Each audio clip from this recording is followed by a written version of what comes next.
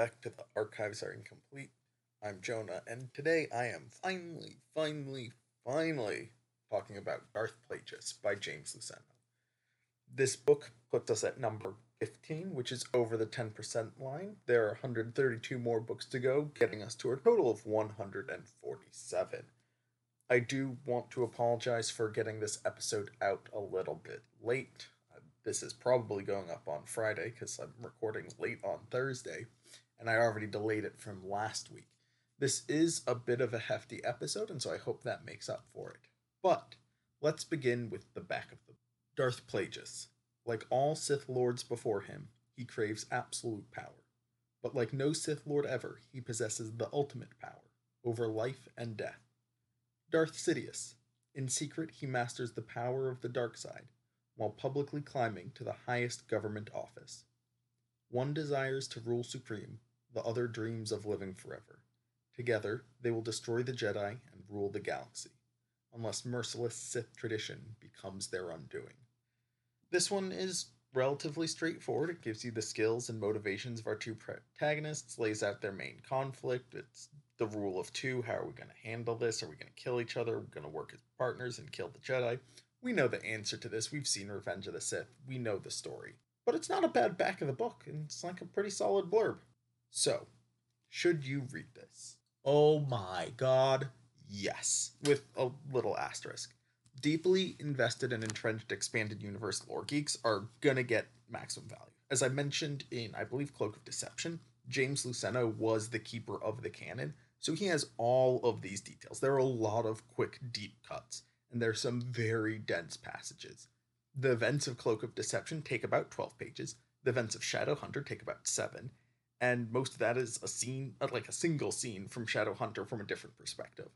Maul Lockdown is hinted at, but doesn't get too much of a nod. Like, the events of Lockdown happen over the course of this book, and it's just like, yep, that happened, moving on. The consequences of the entirety of that novel is acknowledged. In any case, there's a part in my notes where rather than noting the passages I wanted to focus on, it says literally everything for this span of 4 pages, and I'm gonna get into that later. Now, of course, this book expands on Cloak of Deception, Lockdown, Shadowhunter, as well as touching upon and setting up and overlapping with the Phantom Menace. It also goes on to set up the Clone Wars as an event, getting all of the major pieces onto the board and putting them in the right place, packing the keg full of powder and finding a torch to set it off.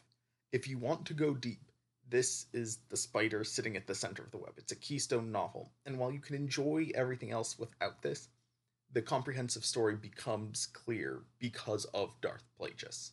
Of course, beyond general plot setup things, there's a decent exploration of the Sith philosophy. We have mention of all the known Sith from Bane to Sidious. Well, okay, yeah, of the known Sith, and that's roughly 12 out of 30, and then there's some unknown, unnamed Sith that exist but aren't part of this story or any other canon, at least as this time. So what are we going to talk about? Obviously, the plot. I'm going to talk about Darth Plagueis, also known as Higo Damask, and his relationship with his master Tenebrous, his apprentice Palpatine, life and death. I'm going to talk about Darth Sidious, also known as Sheev Palpatine, and his relationship with his master Plagueis, his apprentice Maul, and politics. We're going to talk about Darth Maul, also known as Maul, and his relationship with his master Sidious, and also murder, but not so much about him. We're going to talk about Count Dooku, who's going to be a backup apprentice for either Plagueis or Sidious. It's complicated. We're going to talk about what he doesn't like about the Jedi Order. We're going to talk about the Jedi Order. We're going to talk about the grand plan, the plot of the Sith to overthrow the Jedi and tear down the Republic as established by Darth Bane a millennia before this. Now, there will obviously be some discussion of philosophy, political systems and occurrences, training methods, acknowledgments of all the small references, but boy, oh boy, is there so much to talk about. So the plot. The story begins with a prologue, which is a scene from the end of the book, wherein Darth Sidious kills Darth Plagueis, so we kind of know what's coming. Of course, we're not shocked, and you know what? That kind of ruins the book blurb that I was talking about earlier. You know how I was like, yeah, it kind of makes sense. It sets up this conflict, and then it asks this question of, unless merciless Sith tradition becomes their undoing, and then immediately answers it before we even know who either of these characters are. Book blurb, voted bad. The story is broken into 3 sections. Enlistment, which is 67 to 65 years before the Battle of Yavin, features Plageuis' rise and his recruitment of Palpatine. Apprentice the Power, which is a decade later, and explores when Palpatine is fully involved and starting to play some galactic chess. And Mastery, 2 decades after that, and on the cusp of Phantom Menace, where the final pieces are moved into place. Let's begin with enlistment. Years 67 to 65, battle before Yavin. Plageuis and Tenebris, his master, who's a bit engineer and scientist, also known as Rugus Gnome and a ship designer, are on a planet called Baldemic, delving into a potential cortosis vein. Their survey data was not wholly correct, delivered to them by subtext mining, and a gas pocket or something along those lines causes an explosion, and rocks fall. Plageuis takes this opportunity to make rocks fall on Tenebris, killing him. I have here in my notes that I'm going to try and use profane names for mundane actions, so Rugus Gnome, Hego Damask, and Palpatine, but I'm not. I'm just going to refer to them as Plageuis and Palpatine and Tenebris. I don't need to, switch between Palpatine and Sidious and Plageuis and Hego Damask. That's too much confusing. Everybody's going to get one name, whether or not they're acting in their role as a Sith or their day job. The encounter between Tenebris and Plageuis is somewhat interesting because there's tension between them. Tenebris doesn't believe that Plageuis is ready to overthrow him or is planning to at all. And to be fair, Plageuis was not. Plageuis was somewhat content with his relationship. He was looking for a little bit more power before he overthrew Tenebris. But the opportunity presented itself and he took it. Now, Plageuis leaves the planet by way of cargo hauler and kills the crew when they won't do what he wants from them, which is to transport him to Munalist. He murders them with exactitude and does his best to prolong their lives. Well, prolong their deaths, so he can study them and examine the flow of midichlorians. He did make a genuine attempt to negotiate with the captain crew. He offered them money and resources, but did not immediately threaten or intimidate them. There isn't a ruthless edge to him. Zana, who was in a similar position in her youth at the start of her apprenticeship as opposed to the end of it, killed the crew of the ship that she was flying when she was but a child. Now, the ship that he takes has a varied crew. It has a Kaleesh, which is the same species as General Grievous, although General Grievous is more machine than Kaleesh, a Zabrak, a Togruta, a Balasar, a Qualish, a Klatooinian, and a Dracelian. All of these are near humans as defined by the quote-unquote chauvinist core. The book actually does call this out and does so kind of delicately. It's also a call out to the humanocentric tendencies of other novels. While Plageuis is Amun and Tenebris is a bit, so many other characters are human. I mean, looking at the movies, Chewbacca, Yoda, and Jar Jar are the closest to being non-human protagonists in the movie. And two of them, Chewie and Jar Jar, are kind of treated like pets. There aren't a lot of non-human characters in the focus of Star Wars. Now, there are some other books later on that have more non-human characters as the focus, but most books still have human characters as the primary protagonists. There's also some mention of racial stereotypes here and in other places in the books. Bith are mathematically focused, Mun are financially inclined and motivated, Togruta are pacifists with some notable exceptions like Jedi Master Shakti and Jedi Apprentice Ahsoka. Kamasi and Ithorians are passive and submissive. And apparently Togruta, going back to them for a second, they have minor mimetic camouflage. Their skin shifts if they're made uncomfortable. It's not quite camouflage, but it's something similar to it, or just a tonal shift of skin when they feel threatened or uncomfortable that you can detect if you have, say, the eyes of a robot. When Plageuis returns to Munalist, it's spelled Muunilinst, but the second N is silent. In any case, when Plageuis returns to Munalist, he is greeted with due pomp and circumstance, as he is also known as Magister Hego Damask, head of a very powerful investment group known as the Damask Group. Plageuis has connections with Boss Cabra, who's a Dug, like Sebulba, Anakin's rival in the Pawn Race, who is a Vigo lieutenant in the Black Sun, which is an organized crime group. This is more of an inheritance from Tenebris than his personal neck. Then, when he arrives on Munalist, he informs his aides about the death of Tenebris as Rugus Gnome, and things have been set up so that Hego is Rugus's inheritor. So the transition of power and information and knowledge from Rugus to Plageuis is going to go smoothly and legally. Now, Plageuis has two bases of operations. The first, Abora, is a stronghold on a volcano on Moonalist where he keeps his medical experiments. He has many creatures in various states of living, dying, and dissection. The second is Sojourn, a habitable moon that he keeps as a stronghold. I think he owns like the whole moon. In any case, outside of the compound, there are woods filled with creatures that are hunted, again for a mix of science and a little bit of sport. But the palace itself is where Hego Damask holds gatherings, meeting of galactic influencers who want his support. At one such gathering, days after Tenebrus's death, Hego, as I mentioned, is Rugis's gnome's legal inheritor. Hego offers support to Gardula the Hutt in her claim on Tatooine, offers minor rewards to the Dugs of Malastare, who lose out on their pod racing course because Gardula is planning on implementing one on Tatooine. He intimidates the Gossams, who are short, thin, almost like stereotypical little green men aliens, but, blue and sometimes with horizontally elongated heads, like the back of their head just stretches out. In any case, the Gossams were a part of Subtext Mining, who were the surveyors on Baldemic, and in intimidating them, being like, hey, you killed my boss, I'm going to do bad things to you, the lasers are primed and ready to shoot, they give him more information, particularly regarding a plasma well on Naboo. The current monarch of Naboo is against galactic trade and has an isolationist stance. This is going to set up the whole course of actions for everything and forever for the next 30 years until the blockade of Naboo. He also offers to support the Yinchori bid for a Senate seat in exchange for one of their warriors as a biological sample, although not as explicitly stated as that. Plageuis is interested in the Yinchor because they're resistant to force manipulation or entirely immune, and naturally violent, which makes them potential pawns to fight against the Jedi. At this gathering, Hego Damask also strengthens his relationship with Wraith Sinar, who eventually develops the Sith Infiltrator, which is the ship titled the Scimitar, which is seen as Maul's ship in the Phantom Menace. Sinar also develops the twin ion engine line, TIE fighters, TIE interceptors, TIE bombers, etc., etc.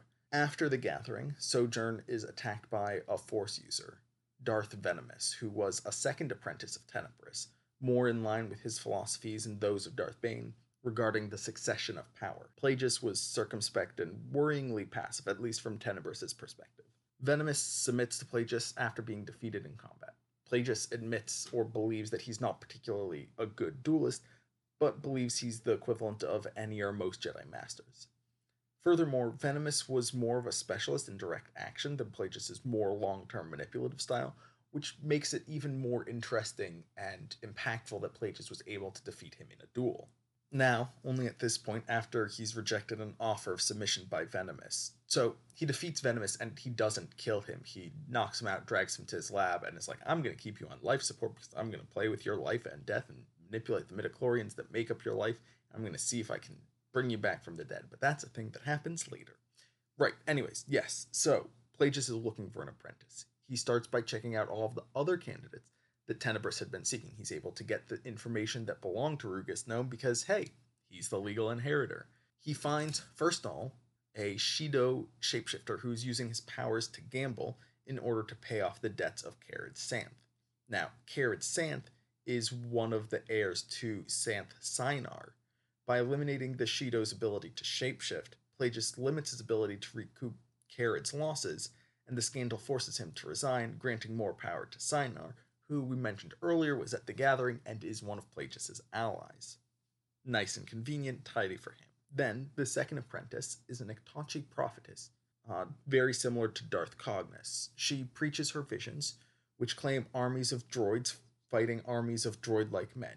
She foresees the Clone Wars and the rise of the dark side. Plageuis feels she is damaging to the cause because the Sith aren't quite ready to come out of the shadows, and kills her using the Force and walks away. An Atolan serial killer, similar to Kit Fisto, who's one of the folks who actually goes to try and arrest Palpatine at the end of Revenge of the Sith. An Atolan serial killer is the third and final candidate. Plageuis convinces him that if he kills the two Jedi tracking the candidate, he'll be accepted as an apprentice. Now, the candidate went kind of serial killer on a bunch of creatures in the vicinity on this planet where he was able to escape to, which is why the Jedi showed up. Now, There's no way of knowing if Plageuis's promise is accurate because the candidate gets cut down pretty easily. This reminds me somewhat of Zana's corruption of Caleb of Ambria and how he was cut down by the Jedi at the end of Rule of Two. The Sith seem to have a way of using the Jedi's rigorous code to eliminate their enemies. Finally, after dealing with these individuals, Plagueis reflects on the role of an apprentice. It doesn't make sense to raise up a challenger if he's going to succeed, to have that person topple him on the verge of success. He needs a partner or minion, not an apprentice hungry for power. Or at least that's what he believes because he has two goals. One is the successful completion of the grand plan that Darth Bane put into action centuries ago, which is the eventual toppling of the Republic and the elimination of the Jedi from the galaxy and the rise of the Sith to secular power. The other is a personal goal for immortality. As I mentioned before, he's looking into the manipulation of life and death, seeing if he can use the Force to extend life or to extend death or to reverse death. And he believes that if he succeeds in the one goal of becoming immortal, having an apprentice who's just there to kill him seems like a bad idea. If he is actually immortal or functionally immortal, he'll be able to get around to toppling the Republic and the Jedi in his own time because he'll be able, with decades, centuries, and millennia of knowledge and power, if it takes that long, to manipulate everything just so. Now we go back and tie in Naboo again. As mentioned, the current ruler of Naboo, the monarch, is isolationist in principle and does not want to expand Naboo into the greater galactic scene. Plageuis, on the other hand, would like access to the resources there, and so Plageuis and the members of the Trade Federation have been supporting a gentleman named T'Polo and his advisor Ars Varuna in the campaign because Naboo elects its monarchs. A child, a son of the rival of T'Polo and Varuna, leaked some politically embarrassing information about him. This kid's name was Sheev Palpatine, or just Palpatine as he goes by for now, a mononym like Prince or Zendaya. In any case, Varuna, Ars Varuna, the advisor to T'Polo, the candidate for king, quote, burned with greed and ambition, which meant that he could be manipulated if necessary. Now, that's not a particularly interesting line on its own, but combined with the same adjectives applied to Palpatine, which happens shortly thereafter when Plagueis meets Palpatine for the first time, and the above pseudo-philosophy, we see a more interesting picture. Plagueis wants Palpatine to see himself as an equal, but to actually be a puppet for Plagueis' desires. Now, Plagueis reached out to Palpatine because he was curious about this kid, about this child, who, to be fair, is like in his late teens or early 20s. He's at university. And Plagueis wants to see more about him because he betrayed his family, and that ticks something in the back of Plagueis' mind. There's also a quick call out saying, are all the Naboo as hirsute and elaborately costumed? Now, if you don't know the word hirsute, it means hairy or having lots of hair. And if you remember the dress of Padme Amidala in The Phantom Menace, oh boy was her hair done up, and oh boy was she very elaborately costumed. Now, in canon, it's a nod to their royal history and a nod to the founding monarch of Naboo. More interestingly, to me at least, compare the way Padme dresses to Genapil, the last queen consort of Mongolia. It's a direct reference and inspiration, as has been noted by the crew of The Phantom Menace. I happened across a picture of Genapil on Reddit and went, hey, wait a second, that looks a lot like Padme. I'll include a comparison image at the description of this podcast so you can check it out later if you're interested in looking at that. This election cycle happens relatively quickly, however, and T'Polo will be elected king for now. But we know that Varuna's king in time for Cloak of Deception, and by the time Phantom Menace rolls around, Padme Amidala is queen. Now, this is one of the questions of reading order. If we had read this first, we wouldn't necessarily, theoretically, know that Padme was going to be queen or that Varuna was going to be queen. But I think that there are just so many references that occur in this book that harken back to those events. It's important to read this later so we can recognize those because they happen so fast in here that if you weren't aware of them already, you would miss them entirely. Now, this scene, or this time rather, is when Plagueis begins to woo Palpatine with offers of eventual power.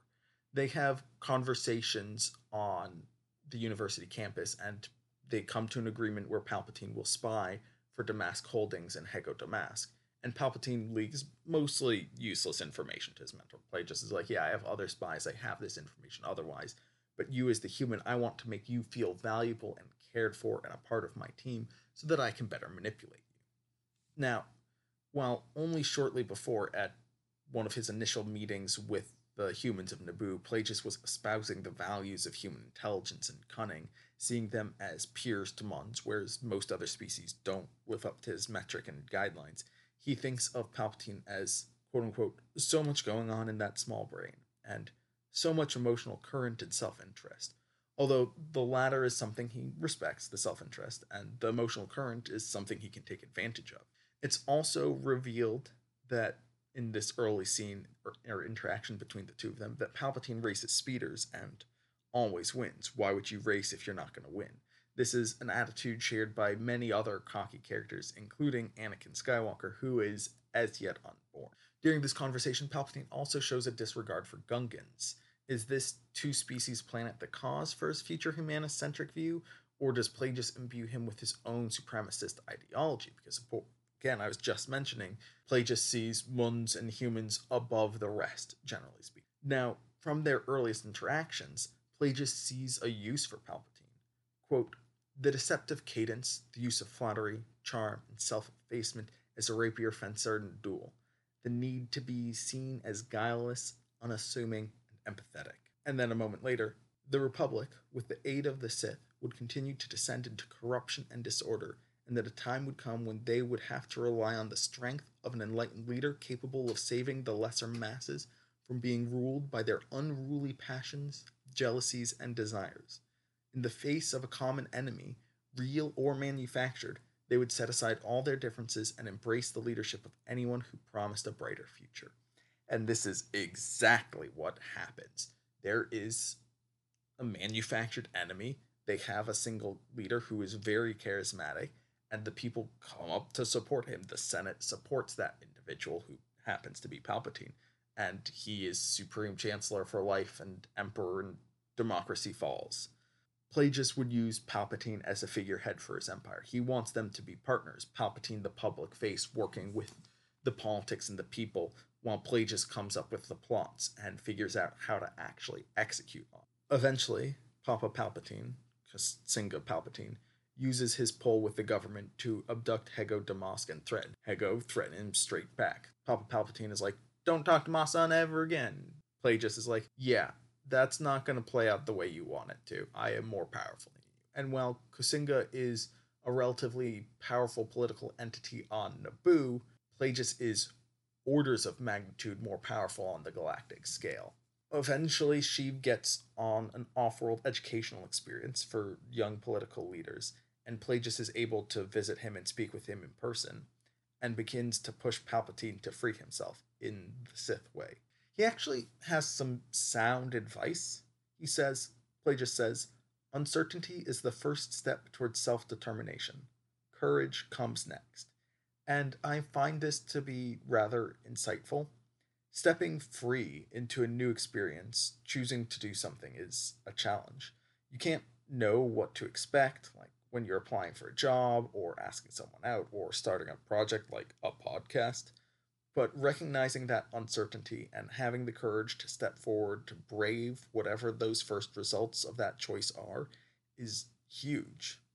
Now, Plagueis is urging Palpatine to kill his family and become a Sith Lord, and I'm explicitly not recommending that. But I really like this line. I think it's important for when you are doubting yourself. You are stepping into something you don't know, but you are making a choice for yourself. You can't know the future. And so uncertainty comes with free will. If everything was predetermined, if we're following destiny, you don't need to worry about. But if you have your own, if you are forging your own path, if you're forging your own destiny, if you are making it yourself, there's going to be uncertainty with that. And uncertainty is the first thing that happens. It's overcoming that with courage and bravery and stubbornness. That's the next step. So, kind of wholesome from the Sith Lord.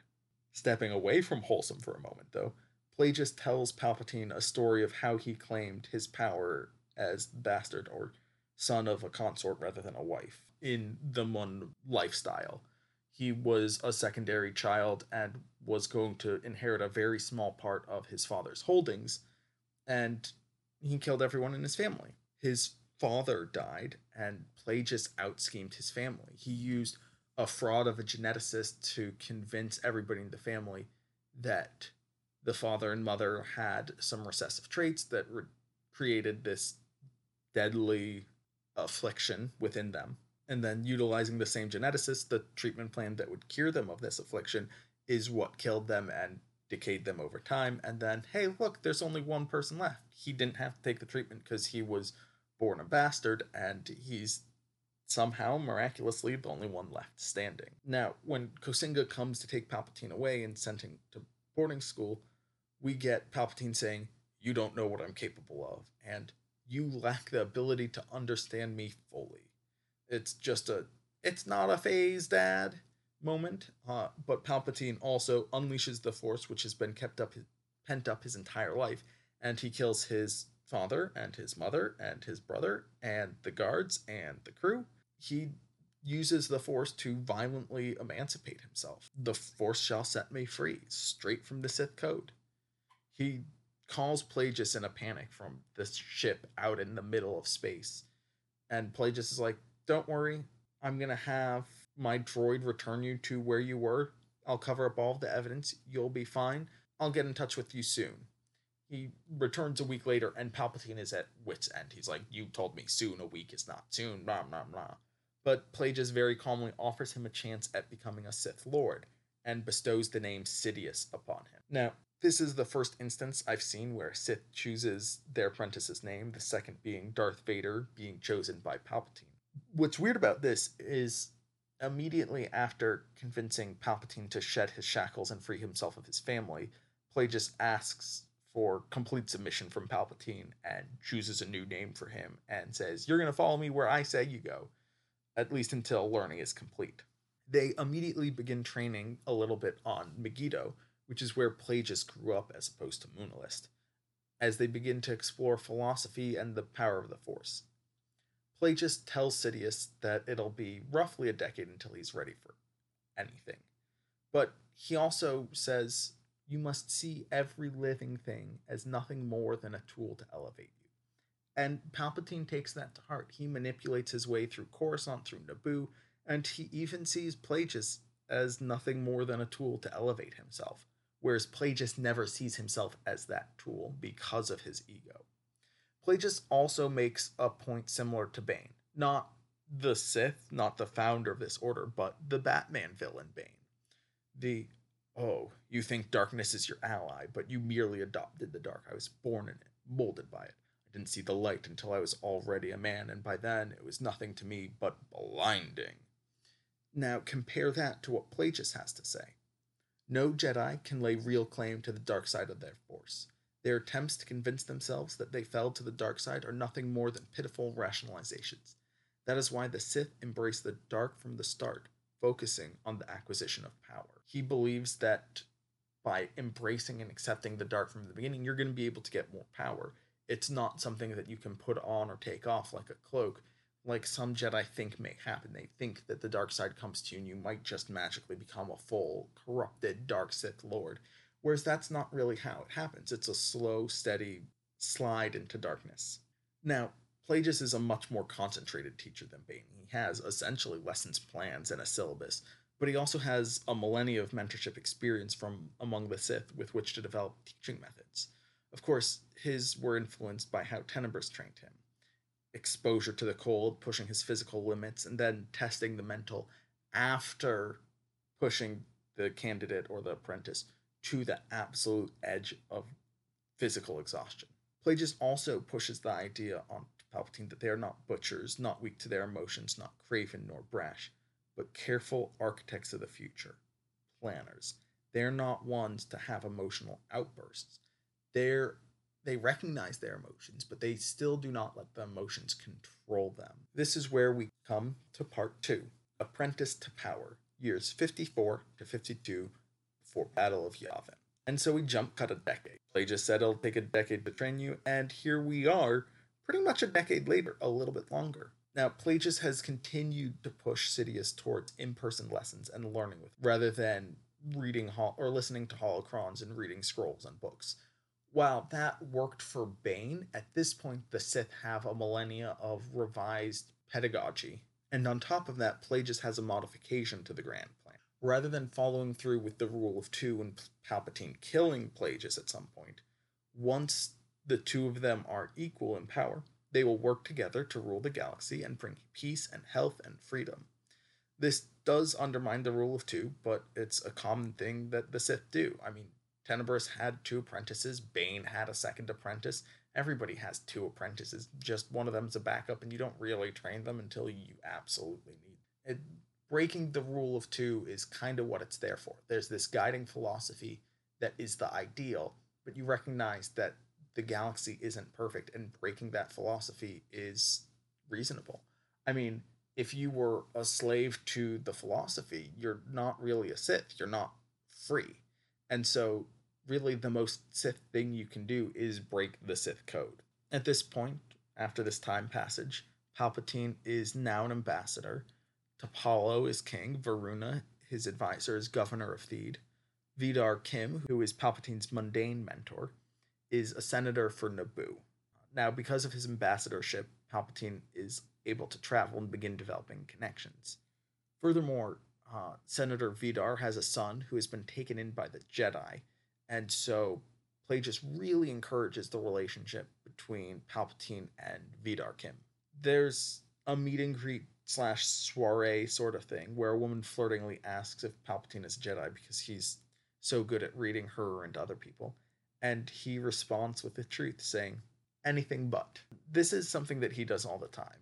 He says who he is or what he's doing, and it's obvious if you know he's being duplicitous and a Sith, but it can be very easily written off if you don't suspect him. And it's also very brazen of him to make such claims, just being like, oh yes, I am the opposite of a Jedi, or I am lying to you right now, Jedi Master. That sort of thing, while it's very clear to us that he's actually being honest and revealing his identity as a Sith in a way, playing with that tension, it's something that you would write off. If somebody comes up to you and says, yeah, I'm actually a sleeper agent for a foreign government, you're not going to believe them. It's just so out there and wild that one of your friend, you're just like, what? No, you play games with me. You talk to me about that's weird. I don't believe that. You're just kidding with, and you just move on and disregard that piece of data, even if they tell you directly. And Palpatine doesn't ever say, yeah, I'm a Sith Lord, you shouldn't trust me. He just hints at it everywhere. Now, Palpatine is in his mid to late 20s, I believe, and is on Dathomir chasing the secrets of the Force. Dathomir is richer in the Force than Korriban or Zias, which are both dark side strongholds, but those both have been long abandoned, and I mean, even during the time of Bane, a lot of Korriban was very weak in the dark side. I mean, there was a presence, but it wasn't palpable because so much had been taken away, whereas Dathomir is still a live planet that has many dark side practitioners. Now, Palpatine is recognized by a Night Sister as being forceful. She doesn't actually care if he's Jedi or Sith, and she pushes her son, Maul, onto him and asks that Palpatine take her child away so that he won't be used by the Night Sisters. Palpatine accepts after some negotiation and sends him to Mustafar and then later Orsis for raising and training. This is something that he discusses with Plagueis. It's not just something he does and hides from his master, but he does, and he's like, hey, I'm doing this, I have this forceful child, we'll figure it out later. Now, cutting back to Sojourn, Plagueis begins to contact various species and organizations to develop weapons and tools for the eventual downfall of the Jedi. When I say various, I mean all of them. There's the Commerce Guild, the Techno Union, the Trade Federation, who are all Confederacy of Independent Systems members in the future. They're the Zechar, the Colicoids, and Geonosians, who are all weapon and droid manufacturers, and then, of course, Sinar of Sinar Fleet Systems. Now, Plagueis and Palpatine talk about undermining the Jedi, and they say that the Jedi need to be forced to appear to be enemies of peace and justice. They have to play very carefully because it would be so easy to make them martyrs, and they need to avoid that. and the plan is to do this after Palpatine is elected Supreme Chancellor.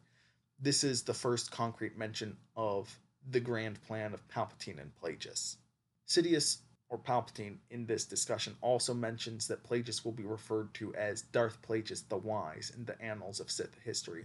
This is not a point where Plageuis corrects Palpatine. He does not say, oh, there will be no more Sith after us, we will be immortal Sith ruling together. He's just like, yeah, I'm going to take this title, Plageuis the Wise. That's me. I'm pretty awesome.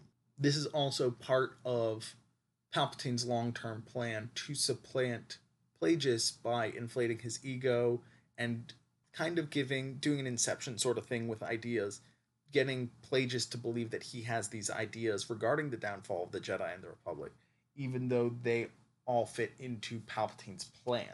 Now, Tenebris and his master, before Plageuis even entered the scene, considered bioengineering, a virus that would attack only forceful individuals, but they chose to not do that because it would also kill the Sith. Now we move on to Vidar Kim. He has been speaking out against the Trade Federation and, of course, against Apollo and Ars Varuna, and previously his family accepting his son Ronhar, who was given to the Jedi Temple at a young age, so his wife and other children were killed in a speeder accident. Now, because he's been talking against the Trade Federation and may damage the plans or delay the plans of Plageuis and Palpatine, Plageuis tasks Palpatine with arranging the assassination of his friend and mentor. Palpatine sees this manipulation, sees how Plageuis encouraged the friendship, and is now ordering Palpatine to cut it short. But he accepts this manipulation as part of what happens as Sith. Now, the assassins that Palpatine selects from include the Bando Gora, the Mandalorians of Death Watch, and the Maladians. He chooses the Maladians because the Mandalorians have some iffy history going on, especially with regards to Galadran, I want to say, which there's some conflict between the Mandalorians and the Jedi right now, and so he's not confident in them. The Bando Gora are a little too extreme and not as reliable as the Maladians, and so he goes with the Maladians. Now, Palpatine utilizes his aide Sate Pistage here, who's one of his several companions that he has. Sate Pistage is one, Kinsman Doriana is another, and Grijatis, I can't remember the first name, is another aide who come with him from Naboo to various places as ambassador. Plageuis, in the meantime, while Palpatine is distracted by setting up this assassination, visits Kamino and asks for some Yinchori clones. Yinchor are a force-resistant race. They are unable to have their presence detected or minds read, which makes them great as potential warriors against Jedi. Now, the Kaminoans, including Kosai, who will in the future be a prime engineer of the clones in the Clone Wars, recommend Ithorians and Kamasi if obedience is the primary goal. But Plageuis wants aggression and violence in addition to loyalty and obedience, and so Kamasi and Ithorians, who are almost naturally pacifists, not the best choice. Humans are suggested, but Plageuis pushes forward on the Yinchori because of their massive natural advantage from their resistance to the Force. Despite their general lack of obedience, he feels that if, at the very least, he can point them in the right direction, he can get something out of it. He mentions in his role as Hego Damask that he'll fund anything necessary for vehicles as vessels as manufactured by Rothana Heavy Manufacturing. That's the company that in the future will create ATTs, LAATs, and Acclamator class cruisers. I wonder if it's possible that he put in the order for these ships now, some 30 years before the Clone Wars, rather than later on, closer to when the order for the clone army is put in. I don't know. We'll find out, or we won't, but I'm curious about that. In any case, Vidar Kim is killed trying to develop a relationship with his son. Since the rest of his family was killed, he's like, wait, I do still have direct lineage. I do have direct family. I want to reach out to my son, who's an adult now and hasn't known me since he was a baby and actually has never known me. But anyways, yeah, since I do have this comment. The death of his family was about as much of an accident as the Death Star was a mining vessel. Love that. I felt very clever. In any case, Vidar is killed and Ronhar survives, and before he can question the assassin, the Maladian kills herself. Now, At the funeral, which Palpatine attends because he was the mentee of Vidar, Palpatine speaks with Ronhar and begins to develop a bond. He also, this is important, he now interacting directly with Jedi needs to hide his presence. And the way he does that is by turning off one of his senses. To hide, one must be visible in the Force. You can't block your presence entirely, or that fosters too many questions. A Jedi will see your physical presence, but not detect you in the Force and be like, how are you doing this? Are you using the Force? Why are you hiding yourself? You must be a Sith. And then the lightsaber goes vroom, and then the Jedi goes slash slash, and you are in two pieces. Now, on the other hand, you can't be a forceful presence. You can't actively hide because using that energy to suppress yourself or to create another aura is that will be seen. And so you must slip into the flow of the Force and exist in it, but not active in any way. It's kind of like trying to hide in a pool just by like sitting on the bottom of the pool. If you're like swimming around trying to avoid notice, you're going to kick up waves and disturb the surface of it. And you can't be on the surface because then you'll be seen. Now, Zana, when she went to the Jedi Temple during her apprenticeship, was able to cast a Sith sorcery spell that made her aura read as though it were light. She presented a different aura, which is a spell or a thing that she did through the Force before she entered the temple and powered from within. And that may be technology that was lost. As mentioned, the essence drain, or sorry, not essence drain, rite of essence transfer was lost many years previously, and that's something we'll touch upon shortly. Even though I don't like it, makes me sad. It ruins one of my headcanons that all of the Jedi are in Palpatine. But in any case, Palpatine offers an alliance. Ron Hart has always been interested in diplomacy and politics, and by forming an alliance with Palpatine, Ron Hart will gain insight into the Senate, and Palpatine will gain knowledge of the Jedi, and he says he's doing it to gain their insight on moral and ethical issues.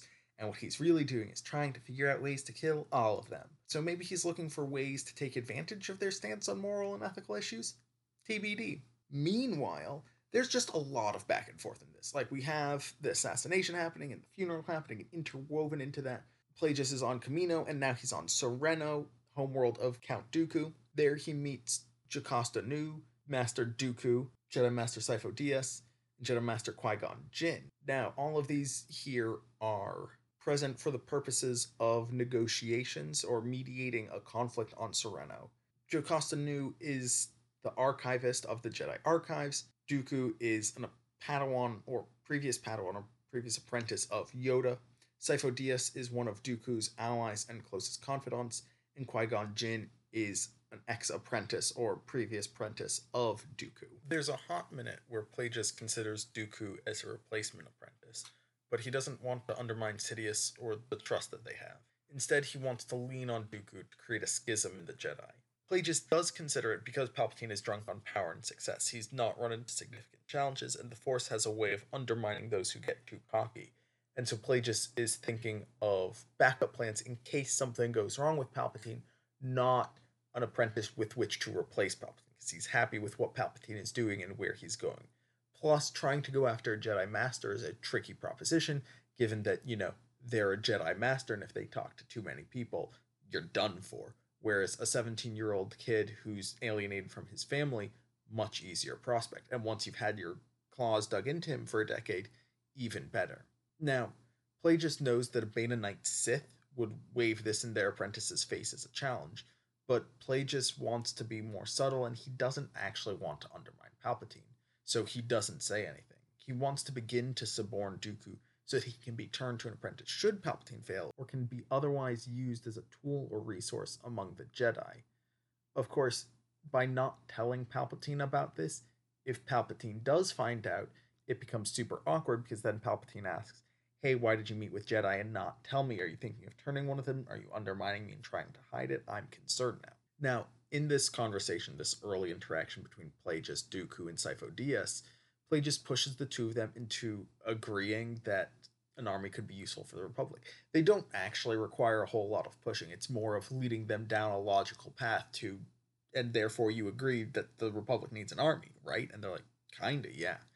The advantages of having an army include being able to protect members and deny members right to arms like the Trade Federation, but the Roussan Reformation from Bane's time prevents the formation of a classic army.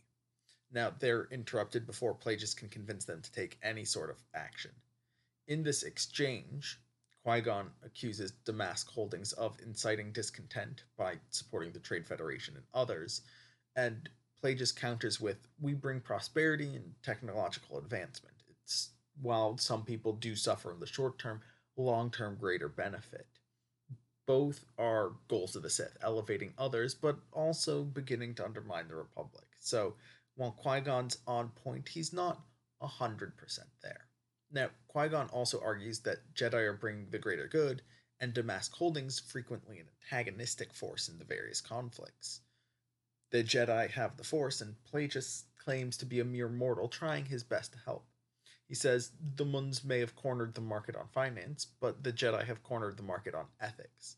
And it's very, very dangerous when only one group can say what is good and righteous and what is not. Qui-Gon leaves the conversation. He's just like, you know what, I don't want to talk with you about this anymore, and just walks off, which is, one, power move for Qui-Gon, and two, if that's a thing that you need to do, set your boundaries and stick to them. But we return to the conversation that Plageuis wants. Both Dooku and Sifo Dyas are complaining about the inefficiency of the Senate and its corruption. The current Chancellor, Darth, allows for a state of great corruption and graft. He's compared to Ixis Valorum, who was selected by the members of a gathering on Sojourn many years prior, so Darth might be another Sith pick for Chancellor, although not as influential or directly impactful as Palpatine will be down the line. Now, while Plageuis pressures Sifo Dyas and Dooku on how the Jedi and the Republic would respond to discontent or fracturing schism, Sifo Dyas says that there can't be a war without armies, and he says the outer regions don't have enough resources to develop a large army. And then he realizes what he said, and he's like, I didn't mean to imply that the Republic is suppressing the outer regions and to have any ability to self-determine by preventing them from having the economic growth that would allow them to finance and have their own army and be able to defend themselves. And he's like, wait a second, that's a terrible thing. The Republic is doing that. That might actually actively be happening. What are we doing? He doesn't say that out loud. It's not expressed explicitly, but I think it's an idea that was planted into the minds of both Sifo Dyas and Dooku in this conversation. The outer regions are discontent, but they have no voice and no presence. The best they can do is have the Trade Federation speak for them, and the Trade Federation just wants to exploit the outer planets. They're not supported by the Jedi or the Republic or any of the economic powerhouses, and so their only recourse is demonstration. The only sort of demonstration that's going to get any sort of attention near the core is violent demonstration. At least that's the theory that many people on the Outer Rim have at this time. Dooku, and particularly Sifo Dyas, agree that if push came to shove, the Republic would defend itself. But Plageuis says, you and what army? Now, towards the end of this conversation, Plageuis mentions Sub-Terrell, which is a mining planet that uses clones. They actually have shovel hands. They're genetically modified to have shovel hands. They don't need tools because their hands are just shovels, which is weird, but okay, you do you, Sub-Terrell. But doesn't quite get the chance to specify Camino as a resource. This whole conversation, Plageuis is looking somewhat altruistic. He's a supporter of the good in the galaxy. Now, they may think he's trying to make a credit on war profiteering, but the veneer of I am trying to improve the well-being on all of these planets in the Republic is corrupt is enough, and they agree with the fundamental assertion that the Republic is corrupt, that they engage with him. Plus, he's educated and well-spoken and somewhat charismatic and relatively influential. He's able to have meaningful impact, possibly more than a single Jedi can because of his economic power. We return to Coruscant, and there's an election to see if Felucia, Murkana, and others can have representation in the Senate. They're company planets of the Trade Federation, so it's essentially allowing the Trade Federation to have more seats. Palpatine is introduced to Jedi Masters Dooku and Sifo Dyas, who just returned from Sereno by way of Ronhar, his new friend. He tells them to their face he is very good at disguises. He gives the context that it's his age, but he also just cloaked himself in the Force and disguised his Sith identity. When Plageuis approaches, Palpatine can't sense him in the Force, even though he knows he's there. Furthermore, Palpatine recognizes that Plageuis and these two Jedi just all came from Sereno, and now Palpatine is questioning if Plageuis was going behind his back to undermine or replace him. He remembers the line that Plageuis said earlier, even a Jedi can be turned to the dark side. At the end of the conversation, Palpatine tells Dooku, quote, "One can't very well stand in the way of destiny," end quote, to which he responds, and Dooku looks between Plageuis and Palpatine as he says this, "The will of the Force begets uncommon fellowships." And I wonder how much Dooku sees. There's a tie between Plagueis and Palpatine, but does he sense the dark side? Does he think that they have what he wants, which is the power to change the way the galaxy is run? I don't know. I think Dooku is really insightful, but I don't know how much information he actually has. Now, after the vote, Palpatine goes to a meeting where he's kidnapped and taken in front of a holoprojector where Senator Pack's team of Malastare is ready with a threat.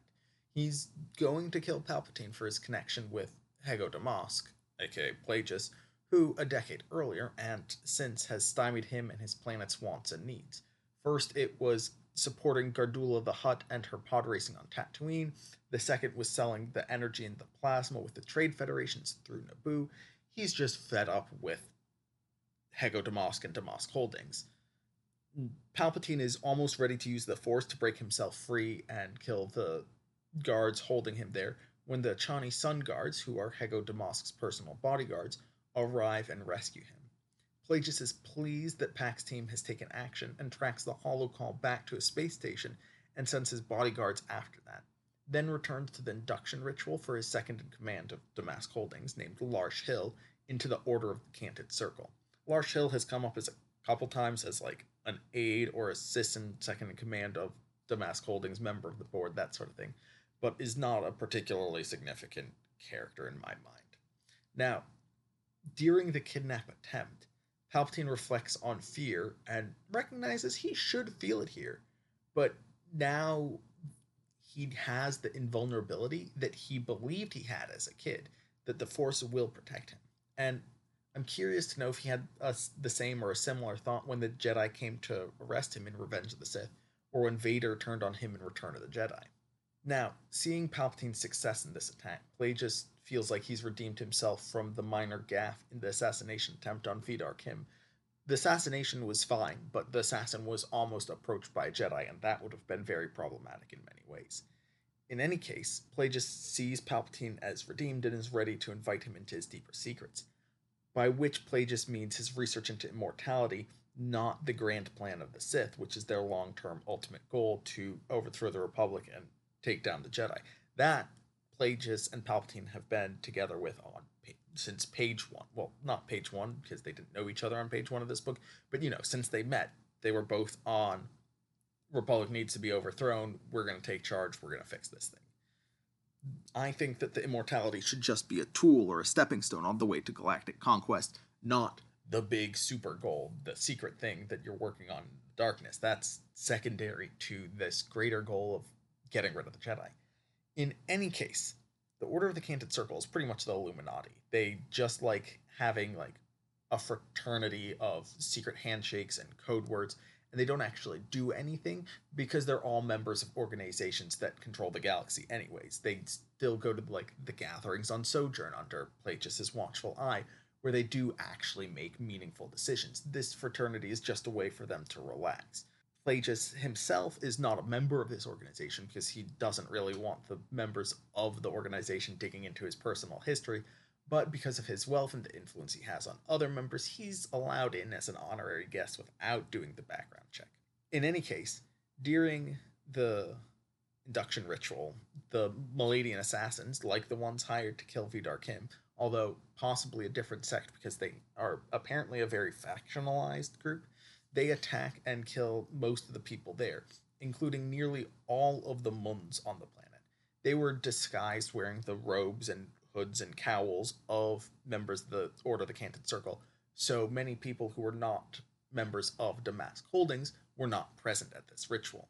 Now, Plagueis breaks out the Force, like Palpatine was about to, and kills all or almost all of the assassins, but is seriously injured, including, I believe, a razor disc to the throat that cut out a bunch, and he's able to use the Force to keep himself afloat. Palpatine figures out that the attack on him was just a distraction and chases after Plageuis or goes to Plageuis, saves him, staves off the last of the assassins, and then goes after Pack's team, who's not on the space station, but instead at his home celebrating a win. Palpatine sabers everyone, burns them to death. Good times. Now, the Jedi are drawn to the Phobosy district, which is where the Order of the Canted Circle has its headquarters, because of Plagueis' outburst in the Force. They report the deaths to the police, because the police weren't aware of this until this time, who investigate and determine that Plagueis likely survived. Now, Plagueis, while he does survive, was seriously injured in the neck and throat and needs a face mask to continue to breathe. This adds him to a list of many powerful Sith, including Darth Malgus and Darth Vader, of course, who have a face mask to manage injuries. It's not as common among Jedi, possibly because of their stronger inclination towards healing. Now, Plagueis inducts Sidious into his science, into his research, the quest for immortality, and to create forceful life. And Sidious is only slightly put off by it. He doesn't say anything at the time, but he's just like, this seems like a distraction from what we're actually trying to accomplish. Plagueis does also ramp up Palpatine's involvement in the grand plan of overthrowing the Republic and the Jedi, telling him about the Yin-Chor and the Kaminoans. Now, Sidious also proposes the creation of a Sith tool, someone trained in the Sith arts but focused on stealth and combat, but not someone who could challenge their partnership. Somebody who, if they need to, say, eliminate chamber of a senator and his minions and allies, they could send instead of exposing themselves directly. A tool for specific missions that have a high degree of importance. They select, of course, Maul. Plagueis approves. This reduces the exposure that both Palpatine and Plagueis face, but is someone who can theoretically be trusted to complete tasks. At this point, we're roughly 2/3 of the way through the book as we enter the third section, Mastery, from 34 to 32 years before the Battle of Yavin. 2 decades pass, and Palpatine is now a senior senator, well respected. Palpatine is seen as a genuine centrist and is a confidant for many, including Supreme Chancellor Finis Valorum and Jedi Master Dooku. Yes, this Finis Valorum is the son of Ixes Valorum, who was the Chancellor when corruption began to rise, and they're both heirs to Tarsis Valorum, who was the first non-Jedi Chancellor who took the seat during the time of Darth Bane.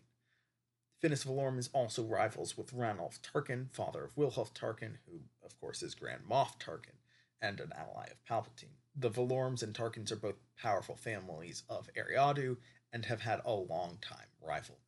Now, 7 years prior to this, so during the 20-year intermission, roughly 41 years before the Battle of Yavin, 9 years before the Phantom Menace, Sidious and Plagueis had a breakthrough in the manipulation of the Force and midichlorians, unspecified in nature, but has the potential to have great galactic consequences. I'm not going to bury the lead here like James Luceno does. This lines up exactly with Anakin's conception and or birth. Neat. Moving on, the outer systems have gotten louder over the past 2 decades. They want military or paramilitary to protect them from pirates, raiders, and massive trade corporations because the problems have only gotten worse. The Republic, namely Supreme Chancellor Finis Valorum, doesn't want a Republic army because of the Ruusan reformations. While the Jedi are brought up and recommended as a potential paramilitary or military force, the Jedi won't be able to serve as an army. They're already spread thin as is, and there were issues on Galadran. Now, Galadran is something that comes up a couple times, and at Galadran, a corrupt governor set the Jedi up against falsely accused Mandalorians. Many died on both sides. I think it was 11 Jedi and most of the Mandalorians, and it was considered a tragedy. I think this is where Jango Fett's origin story starts, but I'm not 100% sure, and I believe it happens in the comics. I think there's an interaction between Jedi Master Dooku and Jango Fett at this time, and there's this actually really cool scene where the two of them are sitting at opposite ends of the table, and they're like, yeah, we're going to put our weapons in the middle of the table, so hands free. And of course, Jedi Master Dooku can use the Force to reclaim his lightsaber, and so when tensions rise, he pulls his saber to him, but Jango has like super powerful magnets either in his blasters or his gauntlets, and so he can just essentially force pull his blasters back into his hands. And it's a really sweet moment that I have not forgotten, even though I can only remember like this one page from this one comic I read 2 decades ago. In any case, to fund an outer system defense force, somebody would need to pay for it. The core doesn't want to pay for it.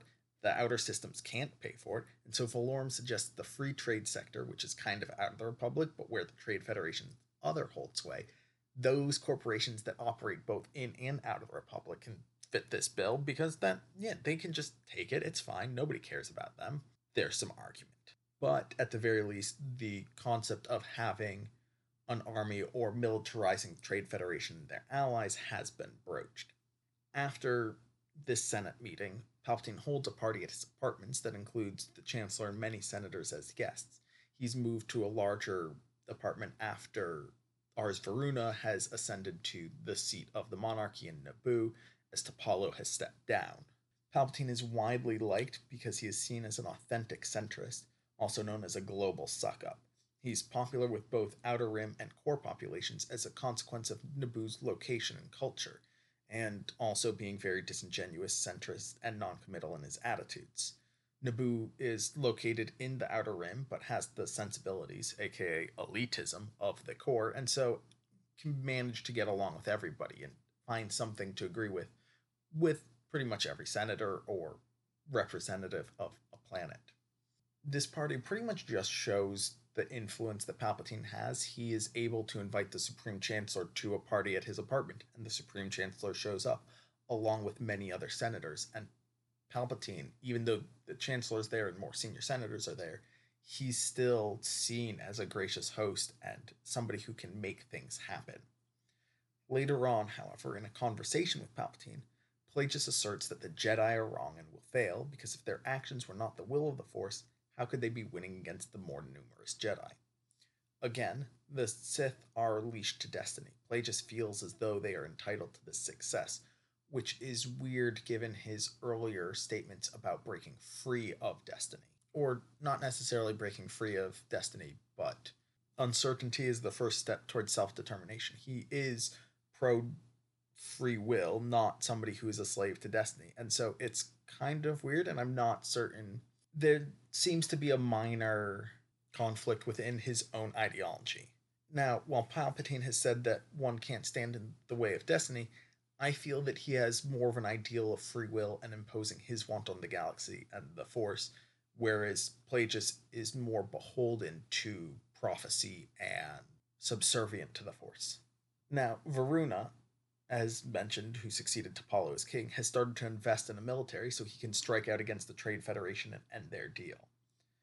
Plageuis and Sidious discuss having a more pliable leader running Naboo, and they talk about the current governor of Theed, minority leader Padme Naberi. Varuna's military at this point in time is a few starfighters, maybe as much as a squadron, with 2 more squadrons in a year, totaling 36 starfighters to defend a planet. He wants to break free of the Trade Federation, but this is occurring as the Trade Federation is likely to get the opportunity and legality to arm their ships to defend against pirates. And it also helps them subjugate Outer Rim worlds like, say, Naboo, who have a military of 36 small starfighters as compared to the many larger freighters that the Trade Federation has access to. It's in this window of time that Plageuis allows Darth Venomous to finally die. He's been kept alive for 30 years and is finally allowed to die, and then Plageuis resurrects him. He is able to manipulate the flow of midichlorians in and out of the body of Venomous, bringing him to life, death, and back and forth several times. Plageuis senses an increased strength of the Force in himself and in Sidious, and furthermore, Dark Cloud has suffused the Force so that even mild sensitives can detect it, possibly as a consequence of this unnatural repeated resurrection. There's also the resolution of the Yinchor crisis. Now, I haven't mentioned this before, but it's something that Plageuis set up several decades ago, getting the Yinchori to become part of the Senate, welcomed into the Senate and the Republic, and then not long after that, they expressed discontent with the way of the Republic and very quickly seceded again from the Republic. The Yinchor are still unhappy with the outcome of their time in the Republic, and they blame it on the Jedi. So, as the crisis comes to a head, Yinchori warriors attack the Jedi Temple. Maul is tasked with observing this, and he feels that if he had accompanied them, all of the Jedi in the Jedi Temple would have died. I find, and Plageuis finds, that Sidious, or Palpatine has overinflated Maul's ego and that he's maybe a little bit overconfident in his abilities. Now, Sidious does at this point give Darth Maul the title of Darth, essentially a treat for being a well behaved dog. He says, for your obedience and loyalty, not for your actions or bravery or for achieving the ideals of the Sith. It's you did what we told you to do, so I'll give you this promotion. Now, this answers a question from a viewer, thank you, Matthew, about how Darth Maul was running around and doing things with both Darth Plagueis and Sidious existing, and how it didn't break the rule of two. It's a sop of a title awarded to a false apprentice. Now, of course, if Maul was a genuine apprentice, it's acceptable to actually have an apprentice and bring them to your final showdown or to begin training them as you gear up for that final showdown, so long as you don't utilize them in the fight. You can see Darth Bane and Darth Cognis fighting Zana, although Bane is the master in that situation with two apprentices. But as I've mentioned, the rule of two was essentially made to be broken by the Sith. And so it's okay to have an apprentice as long as you're not using them to subvert the philosophy of one versus one advancement. If it you do a team up with your apprentice to take down your master, that's where the rule of two falls apart, and that's where you're breaking philosophy.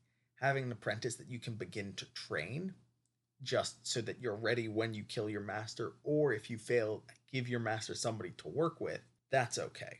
At this point in time, we're getting closer and closer to the Phantom Menace, and Sidious gets in contact with Newt Gunray of the Trade Federation and offers a partnership.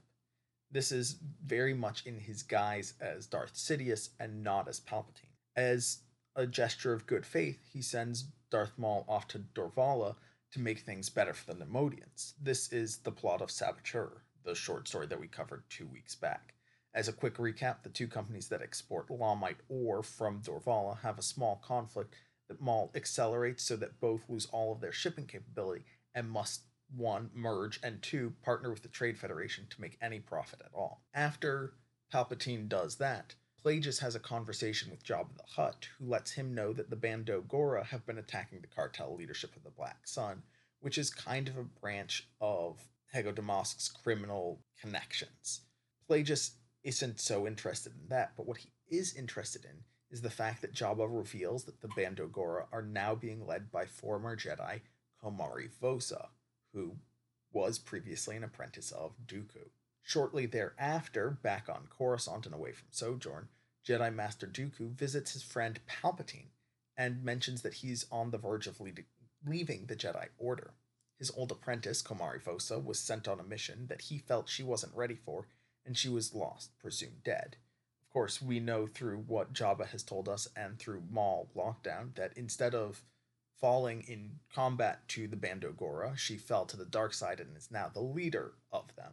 Now, even before that, Dooku and Komari, among others, were people who went to Galadran, where they were given the false information by the governor that some Mandalorians had been causing problems.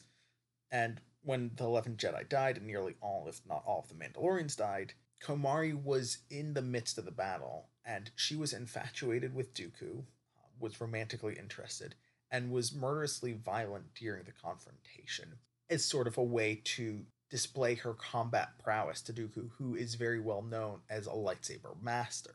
Now, there's a lot, so much in this scene about Dooku and his relationship with Komari Vosa and his other apprentice Qui-Gon Jinn and the Jedi, and he sees his two apprentices, both as failures. There's stuff here about the Lost and a schism, several pages of raw exposition that set up so much, and I'm gonna get into that in another section all about Dooku because it is so dang tight.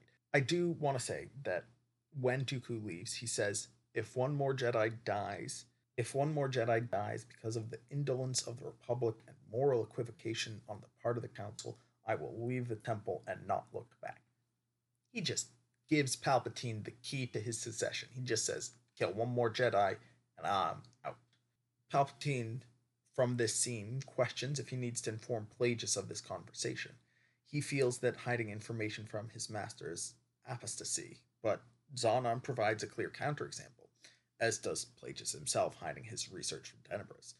If they're partners, if Plageuis and Palpatine are partners, it makes sense to share that information, but Plageuis is also hiding plenty. But come on, Palpatine, you are a Sith. Think. You're supposed to hide the information until it's valuable for you to share it. sit on this. Almost directly from there, Palpatine pushes harder on Naboo. He visits the parents of Padme on Coruscant as they're doing relief work for refugees, a cause that Palpatine supported, but Sidious probably found repulsive, and pushes for her to campaign for Queen. Padme was a member of the Legislative Youth Program at 8, a full apprentice legislator at 11, and enjoys more support as governor of Thebes than any in generations at age 13. While she is 13, younger queens have been elected, so he kind of pushes that objection out of the way. Now, this is a bit of a tangent, but so the relationship between Anakin and Padme is weird. Some people say that it's wildly inappropriate given the age difference, and that's reasonable because she appears to be and is treated like an adult in Phantom Menace. She doesn't look like she's 14 years old. She doesn't look like she's like a high schooler or late middle schooler. Rather than being like, so when we cut to Clone Wars, it looks like from our experience that she should be in her like, if she was in her late teens or early 20s in Phantom Menace, it looks like she's probably in her 30s. Anakin's just 19 then, and there's this 10-year gap, and it feels weird. But there's a 5-year gap, and so it's more like a kid in elementary school, late elementary school or middle school, falling for like his high school freshman babysitter, which is weird and not something you should like support and encourage, but it's not wildly appropriate. It's not like she's in her 20s when Anakin is 9. Later on, when they meet in the Clone Wars, he's late teens, early 20s, she's early mid 20s. It's not a crazy discrepancy. It's not like they're the same age, but they're not wildly different like some people think they are. In any case, that's not super important to this plot at all in any way, shape, or form. Anyways, as the election campaigns for the monarchy climax, Palpatine visits Naboo and speaks with King Varuna, who is mad at the Sith, whom he doesn't know is the Sith, who are undermining him. He threatens to attack Plageuis, and Palpatine does not warn his master due to discontent with Plageuis' recent activities. For the past 2 decades, Plageuis has been mostly sequestered on Sojourn and Abora, doing science, not pushing on the grand plan. He's been working on his immortality thing. Now, other allies of Varuna at this meeting that Palpatine has include Alexi Garen of the Black Sun, Gardula the Hutt, and Bando Gora. Varuna has surrounded himself with thugs and is definitely turning into a petty tyrant with delusions of grandeur. This happens as Palpatine is on his way to the trade summit Ariadu, which happens towards the tail end of Cloak of Deception. This is also after Lockdown, where Palpatine had Darth Maul acquire a nuclear device that was delivered to the Bando Gora. Now, the next thing that happens is several cruisers attack Sojourn. Plageuis is not surprised when it happens, just a little bit surprised that it happened when it did. He flies away in the stealth ship Infiltrator designed by Sinar, which is later named the Scimitar when it's given to Darth Maul. Sojourn is nuked, which is another thing that Plageuis didn't expect. This nuke, of course, as mentioned, was acquired for the Bando Gora by Maul on behalf of Palpatine in Lockdown. Still no explanation on why Iram Radique was making tons of red lightsabers. Like, that's just still not addressed at all.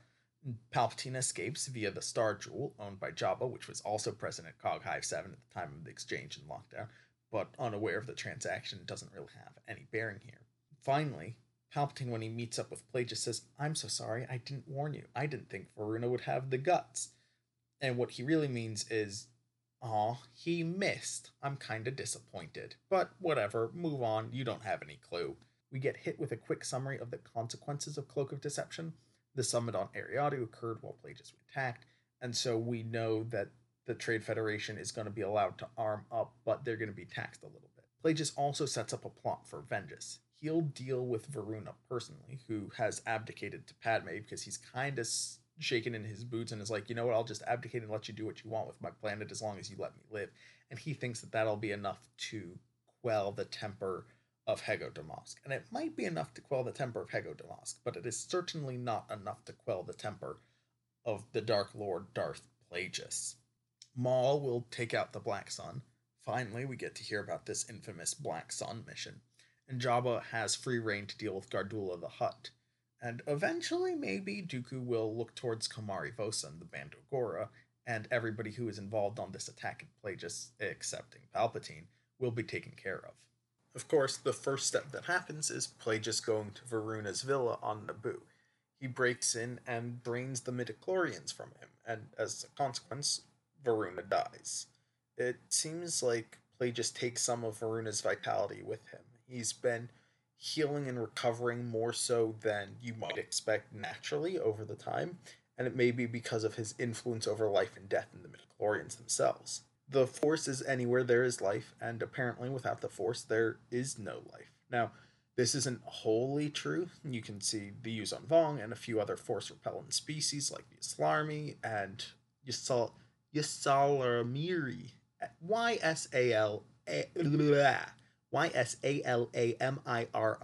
I don't know how to pronounce it. I'm gonna just say salami real bad, and there's some lizards that repulse the Force. In any case, there are also the Yinchor who reject the Force, or not reject the Force, repulse the Force, or aren't affected by it, and they still live, clearly. So it's not quite a one-to-one of the Force existing and life existing, but there's a pretty strong correlation, and if somebody is attuned to the Force, they're attached to the Force through midichlorians, and you take that away from them, that seems like a pretty effective way of killing them. Now, Palpatine finds out from Maul that he revealed himself to the last of the Black Sun when he was killing them, and chides Maul. He then finds out that Plageuis revealed himself to Varuna, and is similarly mad at Plageuis for his impropriety. It's far from the first time he's doubted Plageuis, but he expresses opinion on what should have been done, and judges Plageuis to his face.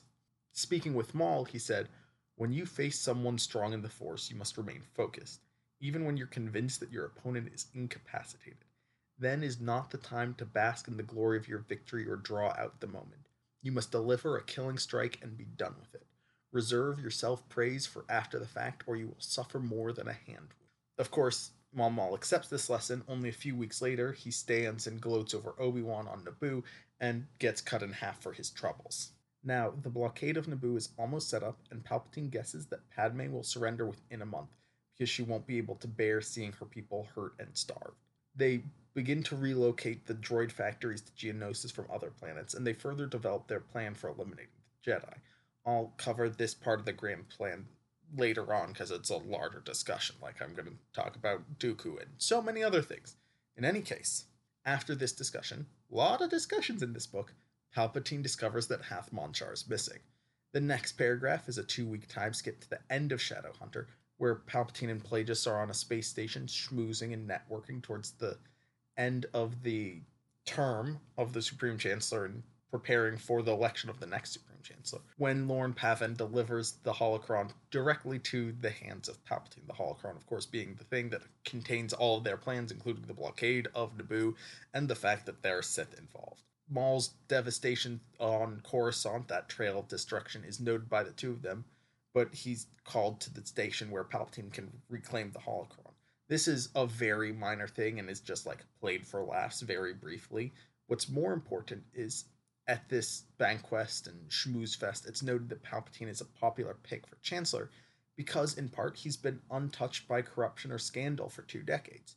However, there's another more interesting conversation occurring beyond all of this. Who do you think would be good for Chancellor? Well, I think Palpatine. Well, I think Bail Antilles. Well, I think ME Team. Plageuis leaks to Sifo-Dyas that the Trade Federation and other Outer Rim organizations are stockpiling weapons and suggests that the Republic needs an army now. He even goes so far as to mention that the Kaminoans would create an army for a Jedi. Of course, he, being the philanthropist that he is, would fund it, even if it were never used. For the good of the Republic, of course.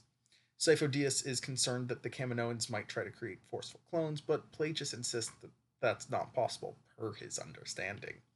There are some forceful clones later, including in the comics one Emperor Palpatine, but that's not something that's relevant here. Sifo-Dyas has many concerns in addition to this potential army that's being raised. He's worried about Dooku, who called the Jedi Order self-righteous in one of his many rants about the Jedi and the Republic. And again, harkening back to the, quote, the unintentional, unmistakable self-righteous superiority of the Jedi. But this time, it's coming from a Jedi famed for his, quote, signature look of superiority. And I just like that little bit of coincidence, irony, not sure exactly what it is. A few days later, in his office, Supreme Chancellor Finis Valorum is confiding in Palpatine and asking for help. Somebody, apparently, is undermining him in his final days as Chancellor and ruining his legacy, spending hundreds of thousands, if not millions or billions of credits to just cut his term a few days short. Of course, one of the main individuals behind that effort is sitting across the desk from him. Valorum cries, "Has any chancellor had such a hard time as I?" He also feels that he's useless to the Republic if he can't be exonerated, which is exactly where the Sith want him. Wildly ineffectual, so the Senate does nothing, and so that the Outer Rim systems become even more despondent and discouraged. Now, Valorum is starting to piece things together. His family owns a shipbuilding concern, and he's seeing a growth in money going to that shipbuilding concern and others, as well as weapon manufacturers, and they're all tied to these various organizations that eventually do become the Confederacy of Independent Systems. Now, before he gets to his fever pitch and says this is what's happening and points to his conspiracy board behind him, he's interrupted when a call comes in from Naboo. The blockade is in place, and Padme Amidala is like, "We need help. Send whatever you can." Palpatine immediately offers to be the hero and says, "I will go to the Trade Federation and tell them that this behavior is wildly inappropriate and they must immediately stop." And of course, that will be useless because he'll then get on the phone as Sidious and be like, "Hey, I know Senator Palpatine came to you and said you should stop, and you're not going to stop because I have things on Palpatine. I know his entire life. I control him." So much duplicity. Qui-Gon Jinn and Obi-Wan, his apprentice, are sent to Naboo. Palpatine knows that if the two Jedi get to Nute Gunray, he'll fold, so they have to start the invasion early to distract the Jedi. This attempt is successful. Qui-Gon and Obi-Wan go down to the planet and don't proceed to reach Nute Gunray. Now we're at the start of the Phantom Menace. Furthermore, Palpatine and Plageuis send Maul in case additional pressure needs to be applied to the Nemodians, or they need to be protected Jedi, or something along those lines. Now, using information from Jabba the Hutt, the two Sith are able to leak information about Ainley Team, who's the heir to Pax Team, the senator from Malastare who tried to kill Plagueis and Palpatine a couple decades earlier. And so she's shown to be very corrupt, which Bail Antilles, and Ainley and Bail being the two primary other candidates for Supreme Chancellor, Bail Antilles pounces on it. Ainley is disgraced because she was too corrupt and was caught, both of which problematic. And Bail shows his colors as a paladin to the Senate body that thrives on graft, bribery, and basic corruption. They're like, wait a second, we don't want him in charge. He would make us stop. This Palpatine guy, though, he seems reasonable. He understands that there's a way how things are done. And while he's untouched by corruption, while he is not somebody who accepts a bribe, he's also somebody who's willing to look the other way when bribes are happening around him, because that's how it's the oil that makes the Republic run so smoothly. And so with that, the two elements of competition for the role of Supreme Chancellor out of the picture.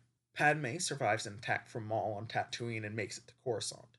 Maul is chosen to attack Padme on Tatooine rather than using Jabba because they don't want to trust Jabba to this, and it could get it could get a little iffy, and they're okay with revealing the Sith to the galaxy at large. They have pressed the big red go button.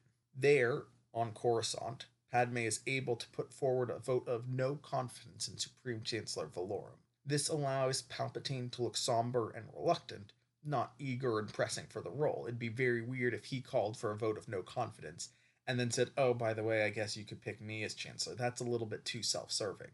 But when his queen says, "You're going to become the next Supreme Chancellor, I'm ordering you to do this, I'm voting that guy out, we're going to get rid of him, and somebody better is going to do it, and you've been doing a good job for me, so I think you're a good fit." It's a much better look for him. Then, with the vote taken care of, or the vote of no confidence, we have not yet elected the next Supreme Chancellor.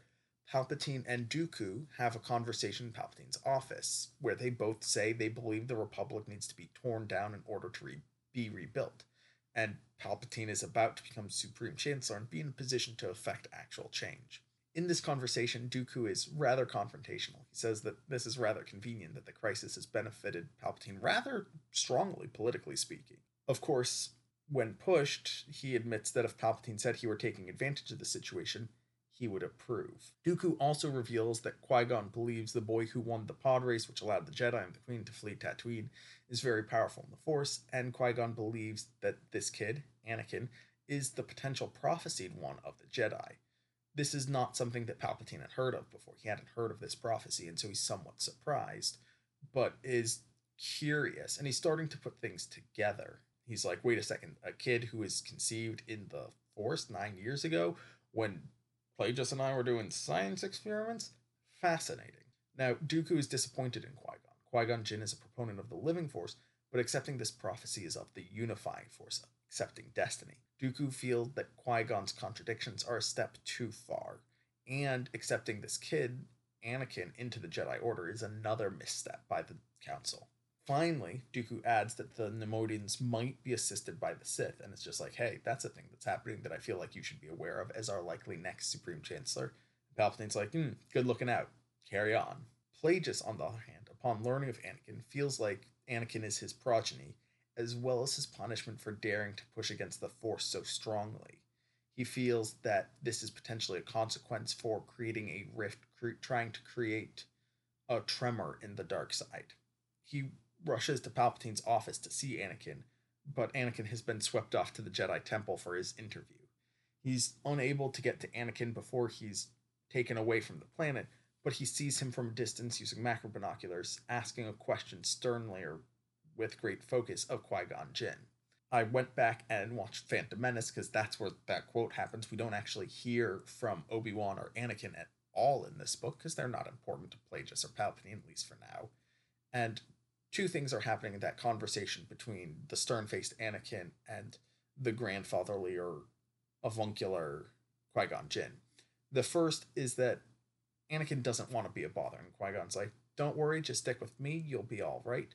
And he says, your focus determines your reality, which is as true of the Sith observing Anakin as it is for Anakin and the other Jedi because of their ability with the Force. The second, Anakin says, I heard Master Yoda say something about midichlorians. Can you explain them to me? And then we get a lore dump from Qui-Gon Jinn about midichlorians. It's unnecessary detail for me, at least, because I know what midichlorians are. It's the organelles, the power of the Force, yada yada. It's this pseudoscience nonsense. And with midichlorians, there'd be no life, no Force. And it's interesting. It's a very interesting moment because Anakin is, in this moment, being equally studious and equally interested in what midichlorians are and how they work, as Plageuis is who's observing him. Of course, this is a fourth grader being like, I want to learn more about math. And the professor who's been teaching at MIT or another prestigious technical school for decades, it's like, I want to solve one of the 6 unsolvable problems. Although I think some of them have been solved. I can't remember. I don't follow math that closely. In any case, Plageuis, the night before the election of the new Supreme Chancellor, lingers on the new meaning of Rule of Two, as Supreme Chancellor and Hego Damask as Co-Chancellor. Instead of, there is a rule that says there can only be 2, it is, there is a reign of 2 people. Very clever. I like this play on words. It's been sitting there for a while. I mean, I've read this book before, and it just hasn't smacked me in the face. And it's finally smacked me in the face. I'm like, oh, that's cool. That's kind of clever. I actually like the twist that James Luceno has taken on this rule that had one very particular meaning and just turned it. Then, as Sidious is leaving Plageuis' apartment at the end of the night, or beginning of the morning, he turns on Plageuis and attacks him with the Force. At first, Plageuis doesn't defend himself, and Palpatine questions his master. He'd been healing and recovering from the assassination attempt 2 decades earlier, and had seemed to potentially reverse aging. Worried that Plageuis might just be toying with life and death and seeing how close he can get to dying before coming back, Palpatine just overpowers him and overloads him and tries to kill him. And while he says he's on the lookout, he does kind of monologue for a bit. Remember that moment a little bit earlier when he was criticizing Maul for gloating in front of, when you face someone strong in the Force, you must remain focused. This is not the time to bask in the glory of your victory or draw out the moment. Well, with Plageuis still alive and at his mercy, Palpatine goes through a little monologue. Plageuis was the one who pushed him to commit patricide, matricide, and fratricide. He shared some knowledge but withheld most as a means of manipulation and control. He criticized the efforts of his apprentice and choked him to demonstrate superiority. He denigrated his apprentice for hiring an inept assassin and yet was almost killed by the same sect of assassins himself. He turned away from the grand plan to focus on himself and his egotistical quest for immortality for 2 decades. He criticized his apprentice for inculcating too much pride in his trained assassin while remaining wildly egocentric. He attempted to turn Palpatine, who was a peer and not a subordinate, into a mere messenger, who had his apprentice reveal the Sith to a galaxy not through himself, but through his assassin, through his bully boy. Plageuis the Wise, who was, except for the part where he thought himself except for the rule of two. Plageuis the Wise, who forged the most powerful Sith Lord the galaxy has ever known, and yet who forgot to leave a place for himself, whose pride never allowed him to question that he would no longer be needed. Teacher, yes, but master, never. Palpatine claims that he never changed and that Plageuis was just deluded by vanity, played by a master, played by the Sithari. Claims that all of the good ideas, all of the plans to bring about the ruination of the Jedi and the Republic, to suborn Dooku, to develop the clone army, to train Maul, he says all of those ideas were mine. And it's just a wonderful monologue and highly, like, great monologue. It's towards the end of the book. We've spoiled everything at this point. Read the whole book, but I like that monologue. The next time I have to learn monologue for audition, so, literally never, I'm going to come out swinging with this. It's a delightful deconstruction of Plagueis and elevation of Palpatine. It's a huge ego trip, and the whole thing is wildly unnecessary. He should kill Plagueis and be done with it, not leave him gasping for breath.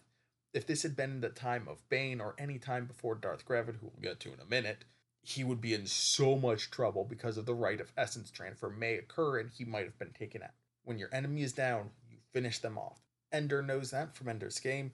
You don't show mercy, especially in the no mercy attitude of the Sith. Now, he definitely needed Plagueis to get where he is, but he has the ego to claim the mantle of the Sithari, and I think that's more likely to be Bane, who had more of an impact on the Sith by killing pretty much all of them, and the Jedi by setting up this chain, than Palpatine did, but Palpatine also had a pretty powerful impact on the Jedi, and much more of an impact on the Sith. Sorry, much more of an impact on the Jedi, less of an impact on the Sith, because, Order 66 and all that. And, I love how stupid or egocentric Palpatine is. He's just like, yeah, you shouldn't, overestimate your ability and brag to your opponent that you have 95% defeated. You should finish it off, and then he just absolutely does it himself. 100% hypocritical. In any case, the Phantom Menace mostly concludes. Obi-Wan kills Maul, Qui-Gon is dead, Anakin blows up the Lucre-class freighter. By the way, Lucre, Lucre, means shameful or dishonest gain, so it's kind of an unsubtle name for the freighters of the Trade Federation. Dooku sees Qui-Gon's death and Anakin's training as the last straw and says that he's leaving the Order. The Jedi know the rule of two, and Dooku mentions to now Supreme Chancellor Palpatine that he might be interacting with the unknown Sith Master without even knowing it. Dooku expresses a somewhat timid interest in learning the dark side, and says that the Council knows differently, that the Sith are not the embodiment of true evil. He also believes that he can stand his ground against them. Dooku sees the separation of Jedi and Sith as a limited versus unlimited approach to utilizing the Force, not how it's used or what actions it's used for, but the method by which energy is procured, more or less. Anakin and Obi-Wan, at the very end of the epilogue, meet Palpatine in his offices. Anakin is somewhat abusively controlled by the Jedi. They're told, don't talk about your childhood or your life or the abuse and traumas you've suffered in the past. And that's nothing if not a recipe for more and longer lasting trauma. When he's asked about his childhood and his past, he says, I'm not supposed to talk about that. And is tusked by his master Obi-Wan, who's, in his mid-20s, so maybe not the most prepared to be a parent, especially given that he has no training or expectation. This was just thrust upon him the day before. He says, our upbringings aren't supposed to matter. But you can't just ignore trauma and existent relationships like that, but that's what the Jedi are going to do, and that probably won't backfire. Narrator. It did. Palpatine does note that he is not one to question the judgment of the Jedi, and while he is going to use Dooku as a placeholder and teach him the ways of the dark side, he's also going to mold Anakin to him. He's going to let the Jedi deal with much of his training, but he'll be there when the boy needs to vent.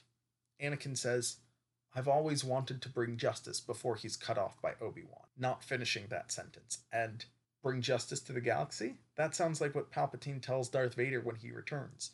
You've done it. You've brought peace and justice to the galaxy. Obi-Wan says that it's not up to Anakin to decide his fate, that the Force will decide for him. And Palpatine, cackling the whole while, is like, yes, the Force will decide, but I'm going to control the Force because that is what my life goal is. My goals were become Supreme Chancellor of the Republic and control the Force. One down, one to go. And that is the story. So, holy crap, we're like, it's not going to match this because I'm going to be cutting some silences, but it's like over an hour and a half of recording at this point, and we're just done with the plot. So, let's get into the analysis. So, Tenebris and the older Sith. There's a little bit here of the older Bananites, and I just want to touch on them quickly, or as quickly as I can in this particular episode. Tenebris refers to Bane as the Sithari, and as he and Plageuis seek out Cortosis Vane's son Baldemic, Tenebris deifies Bane, correcting Plageuis from saying early years to seminal efforts, I guess in an attempt to make it sound more posh. Tenebris is also tech-attuned. He was a spaceship designer, or starship designer, as Rugus know him, and had an affinity for technology, able to manipulate it more delicately with the Force. There's also a note about Bith physiology in that he doesn't sleep much or often. Of course, later in the book, Palpatine notes that Plageuis isn't sleeping much or often, and it may be a sustained by the Force sort of deal that impacted Bane as well, because he also didn't need much sleep, particularly at his apex. So maybe just Darksiders don't need to sleep, which is pretty sweet. In any case, when Bane and Zana went into hiding, or more accurately, Zana and Cognis, the dark side presence on the galaxy faded, and there was a sort of blanket of light over things. 100 years before the rise of Plageuis, Tenebris' master, who's an unnamed Twi'lek, caused a rent in the Force. This is similar to the echo caused when Alderaan was destroyed or other disasters. How Tenebris and his master did this is unexplained, but the wound impacted even those who didn't feel it, allowing for the rise of corruption across the galaxy. Plageuis referred to that event as the commencement of the Revenge of the Sith. How's that for a movie call? This wound or rent or echo or whatever was amplified when Plageuis finally killed Venomous. That moment of death and resurrection caused another rent and caused the darkness to spread a little bit more. Now, Plageuis does make mention that over the course of the millennia since Bane, there have been 30 individuals, or fewer than 30 individuals, who were worthy of becoming Sith. Most of their names, or most of the names of the Jedi we know in that time frame, or Sith, rather, not Jedi at all, the Sith that were mentioned in that time frame, are mentioned in this book. There's Bane, Zana, Cognis, Tenebris, Plageuis, and Sidious. Those are obvious. There are a few other names that show up, including Venomous, Gravid, who is the Sith who turned to the Jedi and caused loss of much knowledge, including the rite of essence transfer, Ramage, who is Gravid's apprentice, I believe, who saved some of the information, and then Geen, Millennial, and Vectivus. I don't know a whole lot about them. I think Millennial is Cognis's apprentice. They're all mentioned in passing. Those are the ones who are named from that millennia of time. I didn't think that the last three, Geen, Millennial, and Vectivus, were called out, but they're in the book.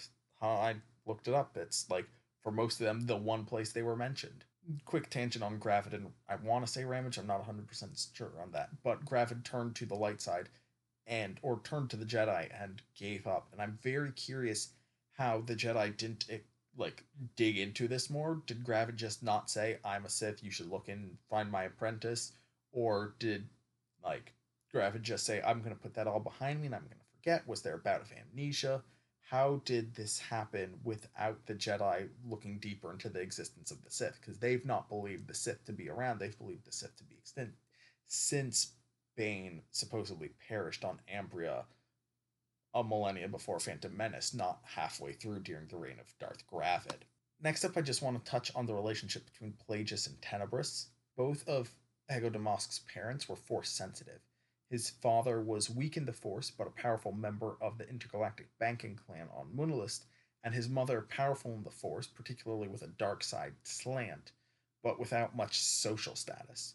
Rugus Gnome brought them together with the carrot of apprenticeship acolyte for Hego's mother and some connections, not politically, but economically and commercially, with Hego's father. He took, Rugus took Hego when he was still a young child to begin training, but had him remain with his family as their galactic position was a valuable resource.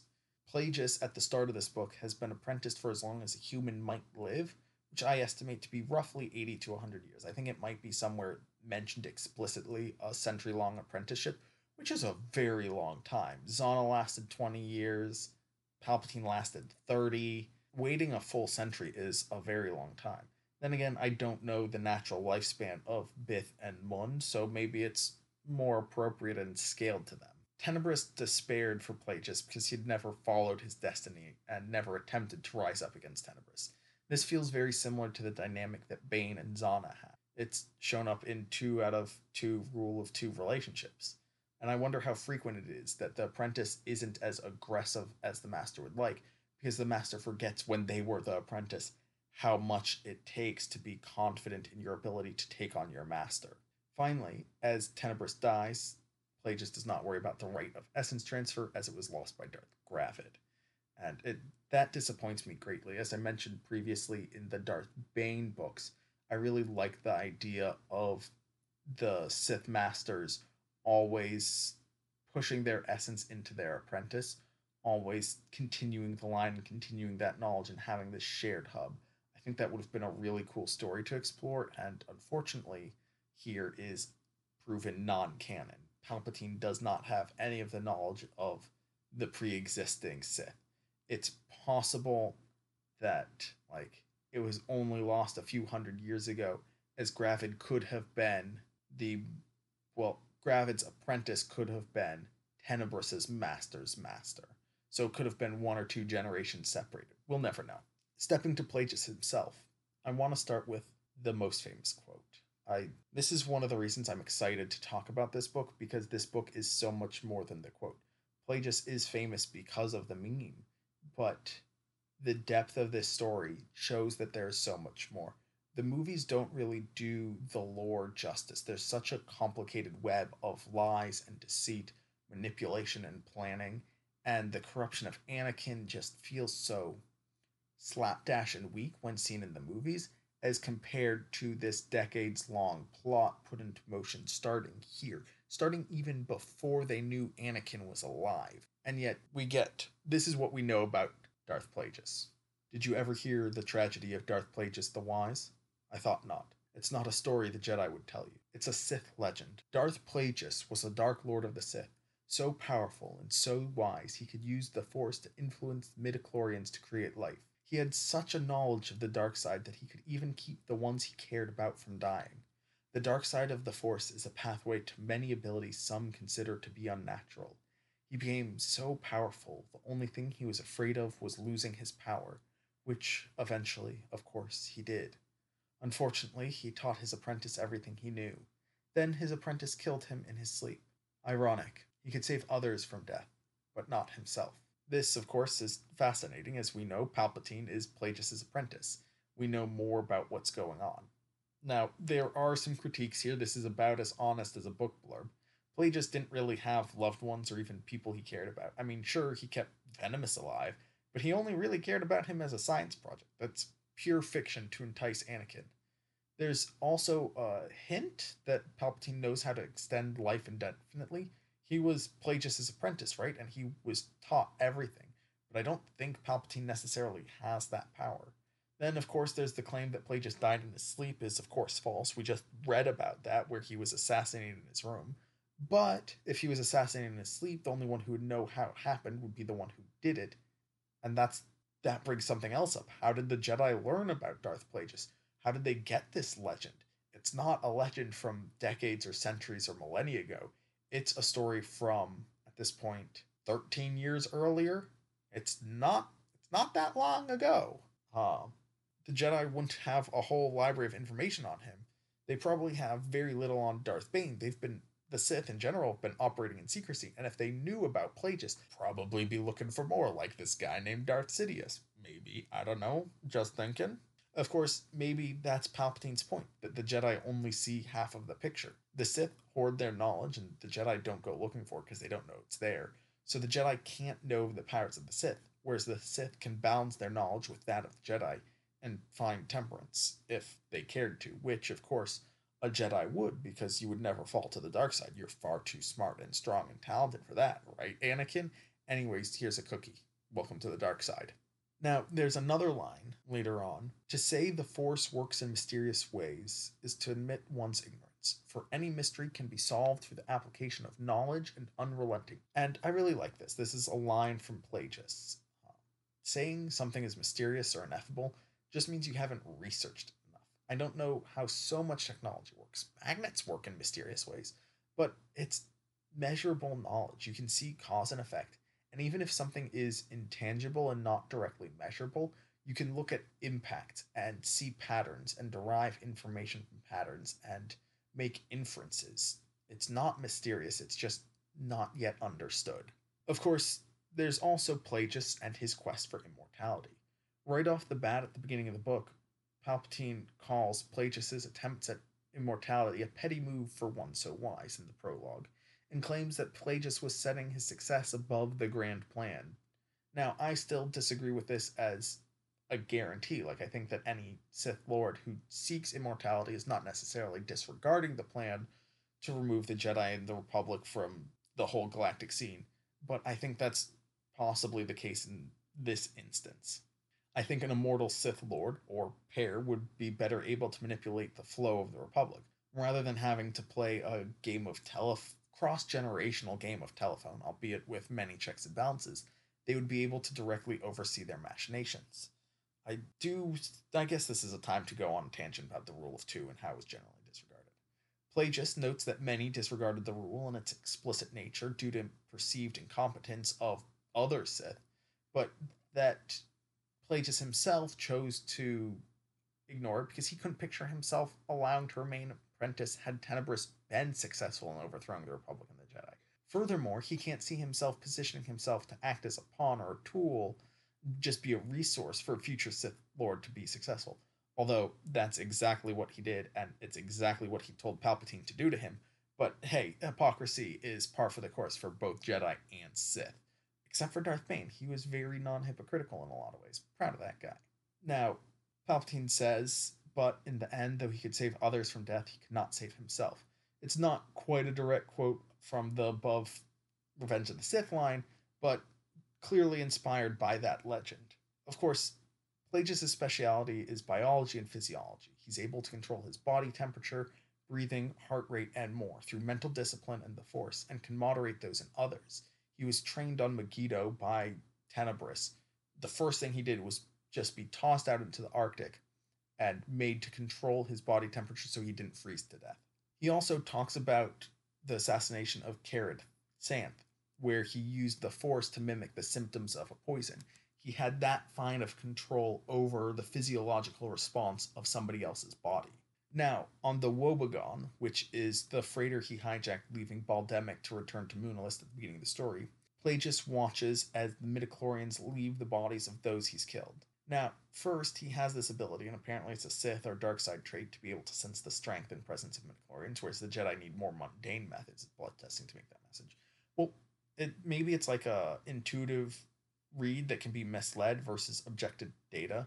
And if the Sith kidnap somebody or recruit somebody who just can't cut it as an apprentice, it's not really a problem for the master. The candidate is just eliminated and they find somebody else. If the Jedi find somebody who doesn't quite meet their expectations, there's the whole rigmarole of returning the child or sending them to the Agri Corps or something like that. Plus, the midichlorian test may be the most extreme test of potential a Jedi ever faces, whereas a Sith apprentice may be sent out into a blizzard the first day of their apprenticeship and forced to push themselves to the limits or die. If the read is wrong, it's quickly discovered and no big loss. Now, one of the characters that I did not mention at all in the story is a droid named 114D who assists Plagueis in his experiments and is a somewhat part-time aide. When introduced to Plagueis' experiments, the droid says, all living things ultimately die, do they not? To which Plageuis responds, et present. And this brings up a piece of math that I like to share. This is an idea that I had years and years and years ago. There are roughly 8 billion humans on Earth, up from 6 billion when I first learned about this stat in elementary school, which feels like it's not a sustainable rate. Plus 2 billion every like 15 or 20 years. That's, if we stay linear, that's a lot. Anyways, 8 billion humans on Earth and 117 who have ever lived on the planet. That makes roughly 7% of all of humanity that has ever lived has not yet died. And so, not all things have died, and so there's humanity as a condition is only 93% fatal as of course, things are happening, and I presume most people will die, and I don't think the first person who will be immortal is alive today, but one way to find out.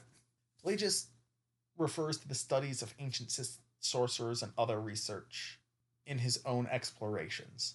Now, first of all, the Force is resistant to self healing. It's not that the dark side is bad at it, it's just that dark side users don't usually have anyone close enough to heal them, and self healing imperils the balance of the Force from the perspective of the Force. So, Jedi are not only more likely to work in teams and have somebody who can heal them, but they are therefore more likely to have the opportunity to practice healing technique. It's plausible, I believe, for a dark side Force user to use the Force to heal, but they don't really know how to, they're not trained to, and who are they healing? There's not a whole lot of people that they care about extending the life of. Now, sorcerer's powers, such as the essence transfer or reanimation, are not actually what Plageuis seeks. It'd be possible potentially to find the holocron of Darth and Dedu, or those who brought back the dead, or came back as Force ghosts. He wants true immortality, not spiritual immortality. The Force ghost that Qui-Gon manifests as is not what Plageuis seeks, because Qui-Gon, while he can impart information, has no physical or direct impact on the universe at large. Plageuis believes that it's possible that the Celestials, who are an ancient race, who appeared to have become one with the Force millennia before any of our stories start, may be manipulating the balance, but further still, he looks to Darth Vitiate, the old Sith Emperor, and notes that while he maintained his spirit, he wasn't wholly present, and that's not what Plageuis wants either. He has, at this point, the ability to coax midichlorians together and apart to hasten or slow death, or to restore life to a limited degree. He wonders if he'll be able to create forceful life through this manipulation compared to the way that Tenebris matchmade his parents to essentially force create a Padawan or an apprentice. Now, it's been asked again by a listener, again, Matthew, and thank you, if Plageuis' actions, and Bane's with the rite of essence transfer, and Palpatine's with his clones, goes against the philosophy of the Sith and the rule of two. I goes against the principle of passing knowledge down, but I think that as long as you have an apprentice that you are training, the pursuit of immortality is actually beneficial and fits within the rule of two. If you're able to find immortality, it means that any apprentice is going to have to overcome that massive power, and there's more power for them to crave, which is what the rule exists for. As long as there's an individual who's giving you competition, they're pushing you to improve, and that causes the power of the Sith to grow, especially if they keep pursuing you. It's this hamster wheel of chasing after power. On the other hand, keeping your apprentice artificially shackled, like Palpatine does with Vader, by not giving him full treatments and letting him heal fully, is against the philosophy. Speaking of Palpatine, I want to talk about his relationship with Plageuis. We're just going down the pairs one at a time through the chronology. Now, Plageuis and Palpatine have a very complex relationship, as of course befits a Sith master and apprentice, complicated by the fact that Plageuis wants to rewrite the rule of two. Plageuis wants nothing to do with the political arena that he's given over to Palpatine, and that the two manipulate together. He deeply prefers to work from the shadows, but he's been involved in politics for decades, close to a century, and so he's very well aware of how to control that sphere and what Palpatine needs to do to succeed. In some ways, he's like the knowledgeable but disinterested father. The "you could have done that better," or "I'm not mad, I'm just disappointed" vibe. Kind of like Norman Osborn to Harry Osborn in the Tobey Maguire Spider-Man movie. I've been watching a lot of Spider-Man recently, it's a thing. In any case, eventually their relationship becomes somewhat contentious, as seen in Lockdown, Cloak of Deception, and the later portions of this book. A mistrust begins as Plageuis begins to suspect that Palpatine might be planning to eliminate him or honor the plan to have them be co-chancellors, even though Palpatine is sounding very supportive. And Palpatine believes he may be replaced by Dooku. There's the comfort of history and they know the identity of their ally, but they're not actually terribly close friends. And while they can be honest with each other and while they've saved each other's lives, they don't actually trust the other with their life. It actually reminds me somewhat of Palpatine's relationship with his father, which was also very contentious in nature. I think that Plagueis' fall begins on Megiddo when he starts the training of Palpatine. That's his misstep. Or that is the action that led to his eventual downfall, picking a powerful apprentice. While he does instill a craving in Palpatine for Plagueis' power, Plagueis' plan is to stop teaching it parity, but there's nothing to stop Palpatine from using his power to lay claim to authority, wealth, etc., that Plagueis has when they reach parity, especially if Palpatine pushes himself beyond and learns something more. Now, a decade into training Palpatine in like the 54 to 52 BBY era, Plagueis shares some of his philosophy on the Sith with Palpatine. He argues that the dark came before the light and that the subservience of the Force by the Rakatan Celestials came before subservience to the Force. The Rakatan Celestials used the Force to enact their will rather than listening to the Force and doing what the Force wants. Bogan before Ashlam. And to be fair, on a physics level, dark is the default state, and light is something that has to be created. The Jedi are striving to keep balance, but they keep the galaxy in stasis, preventing evolution, whereas the Sith want evolution. And here comes another Spider-Man reference. The Sith believe people can be more, stronger, better, which reminds me of Dr. Connors, also known as the Lizard, and Spider-Man. In any case, when Plagueis and Palpatine take time to discuss the advancement of Maul, Palpatine praised Maul and left his honor intact even though Maul wasn't ideal. While he did underperform, Palpatine let him believe he is more skilled than he actually is. And Plagueis says that he never did that for Palpatine. Palpatine's action is against Bane's philosophy. Honor is no use for the dead, it's unnecessary. Give harsh critical feedback. That's how you learn. And to a degree, that's something that I believe in. I don't believe in harsh critical feedback. I believe in radical candor, which is the confluence of caring personally and delivering feedback. What Palpatine has done is he doesn't care personally about Maul. He's delivered invalid feedback and hasn't really tried to shape Maul. And so he's on the other end of the spectrum as far from good feedback as we can get. Whereas Plagueis did care personally about Palpatine and did deliver feedback and was critical when necessary. Now, at times he may have been harsher in his language, but he was still upfront with his feedback and did it for the betterment of Palpatine. So, again, points for Plagueis for following the ideals of radical candor. Now, at the time of the trade summit on Ariadu and the attack on Sojourn, Plagueis, who has mostly removed himself from the political sphere, still sees himself being appointed as co-chancellor. Jedi and other members of the General Coruscant atmosphere are like, I thought you've been retired for 2 decades. I thought you were not a player anymore. And this is where I feel he starts to be delusional or senile. There's no world where Palpatine agrees to share power. And furthermore, Hego Damask, that identity, has burned through so much social capital and goodwill with his machinations that he's no longer welcome. His presence would undermine Palpatine's authority to the point where the chancellorship is meaningless. Palpatine, on the other hand, has remained in politics and is well liked and well regarded. This seat would be his, and he'd be able to make decisions in concert with Plagueis, even if Plagueis had to simply be a shadow partner instead of a full partner. Of course, I can't not talk about Palpatine himself. Palpatine was enrolled in a university program for future politicians and is pretty much a trust fund killer. He was responsible for the deaths of 2 pedestrians in his youth in a speeder accident.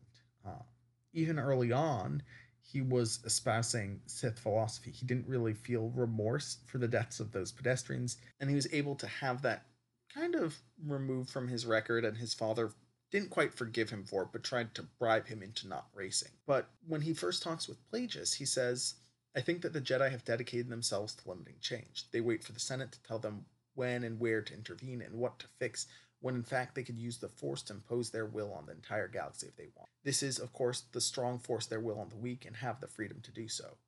Palpatine further says, I want to be a force for change. I want to rule. But not just for power's sake. He doesn't want the respect and authority the position gives, but to improve the galaxy for other beings, at least those who meet his qualifications of worthwhile.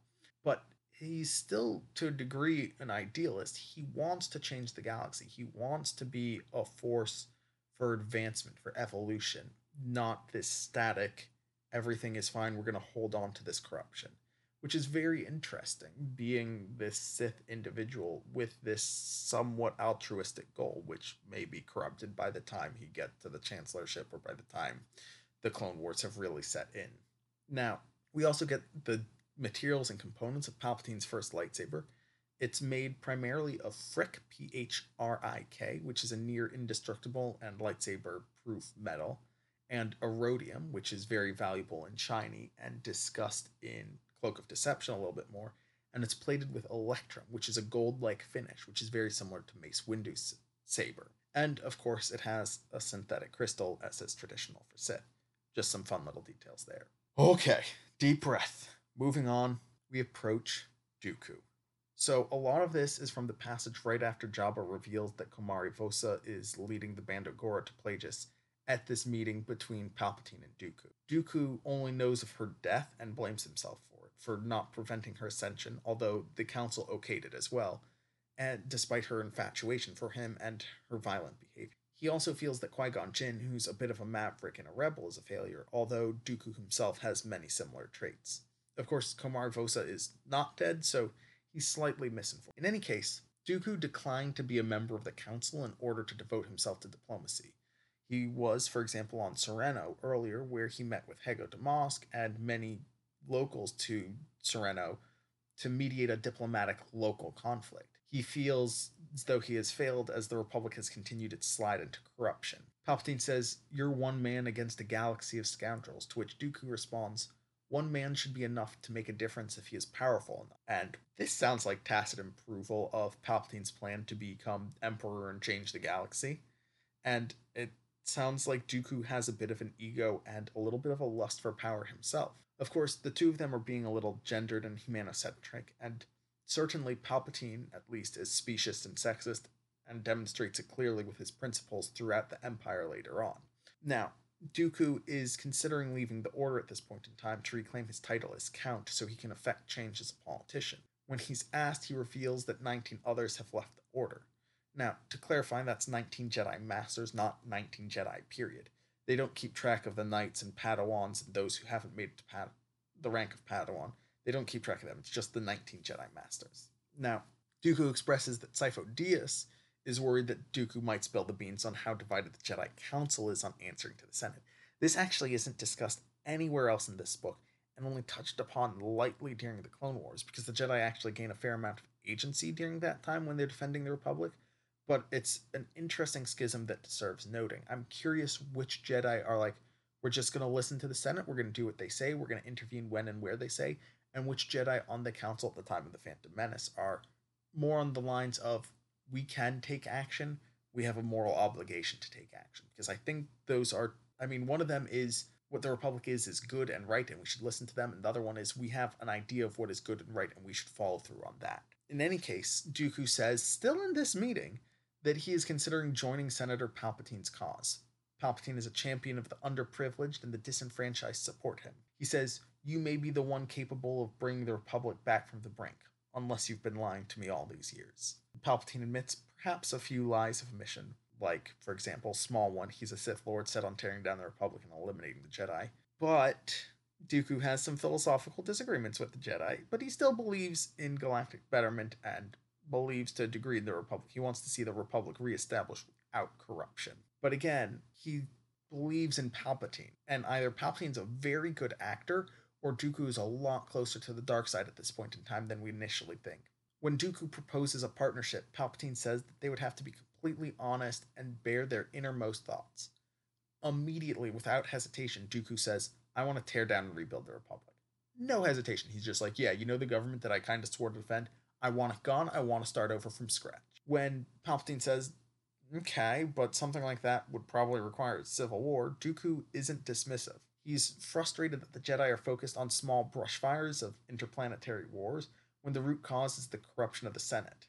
He suggests disbanding the Senate for a period of time, which Palpatine, of course, later on does when he forms the Empire. And to talk about the "I am the Senate" line, well, Palpatine doesn't directly control the Senate at the end of Revenge of the Sith. He is vastly popular, just won a war, and has massive influence even now as a senator, much less a chancellor. In any case, the Jedi Council is also waiting a redeemer, one to bring balance to the Force. This is Palpatine the first time he hears of the prophecy. Dooku thinks that if the Jedi embrace the Force fully, they could force the outcome they desire. You can look back to young Palpatine's philosophy saying if the Jedi just did what they wanted, if they took charge, they could fix so many problems. And again, it also ties into Dooku's understanding of the light and the dark. The light, you put limitations on how you use the Force. The dark, you don't. And so Dooku wants to see the Jedi embrace the dark side to a degree and bring peace and justice to the galaxy. Now, elsewhere in a different conversation, Plageuis believes that Dooku can't be brought into the fold as an apprentice or be bullied into a minion because he's too intelligent and ambitious to serve as a minion. But that does make him good backup apprentice material. What Plageuis wants is for Dooku to find his own way through the Sith holocrons that the Jedi have, the ancient scrolls, and other documentation. I do really, really wish that we got to see more of the fall of Dooku. We see a couple things happening here and there. We get a couple of conversations, and honestly, it might happen in the comics, so I'm going to have to read those. But I want to see him talking with the Jedi, facing down the council and tearing apart their hypocritical philosophy. I want to see his consternation as he talks with Qui-Gon Jinn or Sifo Dyas about his confusion of his oath to the Republic and to the Jedi and to what he believes is right, his goals, and trying to fix things. I think it'd be fascinating to follow him. I'd watch the crap out of a TV show starring him. In any case, in his final conversation with Palpatine, he says, I'm tempted to adopt a new name altogether, which is kind of weird given that he's accepted his noble title and so he's gone from Jedi Master Dooku to Count Dooku. And he's comfortable with that name. But the Sith adopt new names. And he's been leaning in that direction. He's been leaning towards the dark side. And I think he knows or suspects at the very least that Palpatine is Sith inclined, saying, I might pick a new name. You know what that means among Force users. It means I'm picking a Darth and a cognomen. Not a cognomen. That's the... No, cognomen is the last name. Yeah, Darth and a new cognomen, or nomen, whatever. Latin. I'm not sharp on it. I'll get over it. Dooku does say he knows that there's a master and apprentice Sith, and that people may be interacting with the Sith master right now. And he confesses to Palpatine that he would like to learn the ways of the dark side. To Palpatine's face, he's got to know that Palpatine is Sith, or suspect. My favorite bit of this scene, though, does come from Palpatine at the very end, where Palpatine just, temples his fingers together and is just like, ah, yes. I'm sure this mysterious Sith Lord will reach out to you soon, TM. Stay by your phone, I'm gonna call ya. Now I want to talk a little bit about the Sith and the Jedi. I know I've talked a lot about individual Sith and Jedi, but there's just a little bit of general philosophy. When Plagueis first reveals the Sith to Palpatine, Palpatine asks or suggests that the Sith are evil. He had previously, however, expressed that he had felt like a storm, a conduit for the Force when he was killing his family. And Plagueis posits that if the Sith are conducting the will of the Force, they are a natural cause, like a storm or a black hole, neither good nor evil, simply present.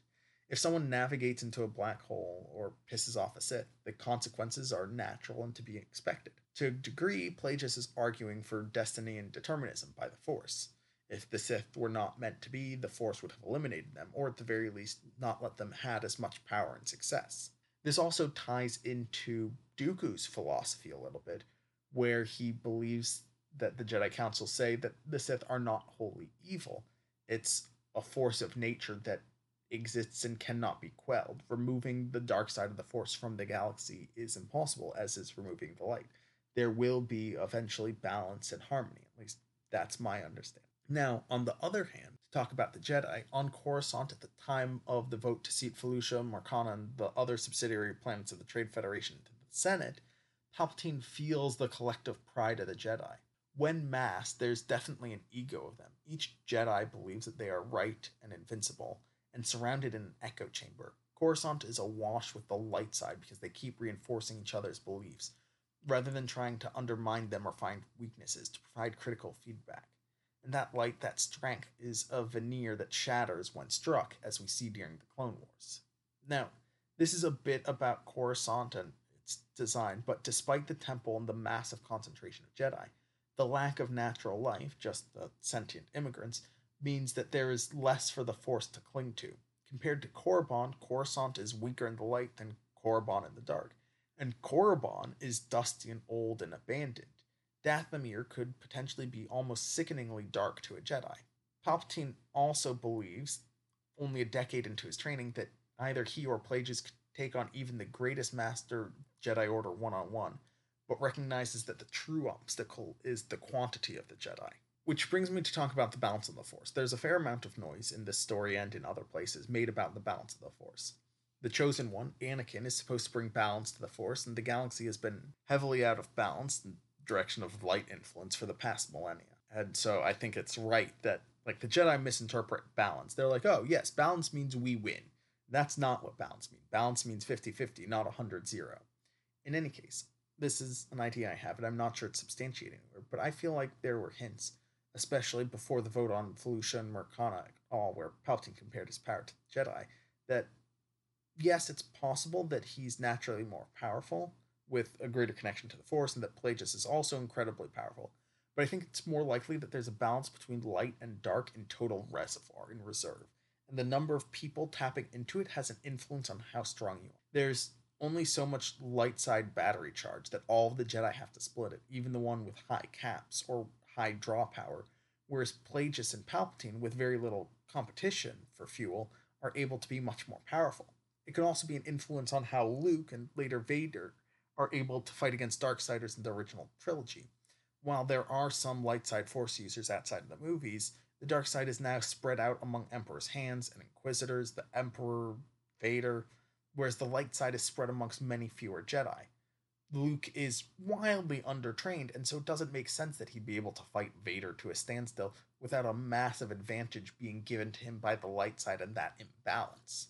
In any case, there's a further accusation that I find holds true, that the Jedi have conflated legality with justice and righteousness. To quote, they execute the Republic's business as if it were the business of the Force.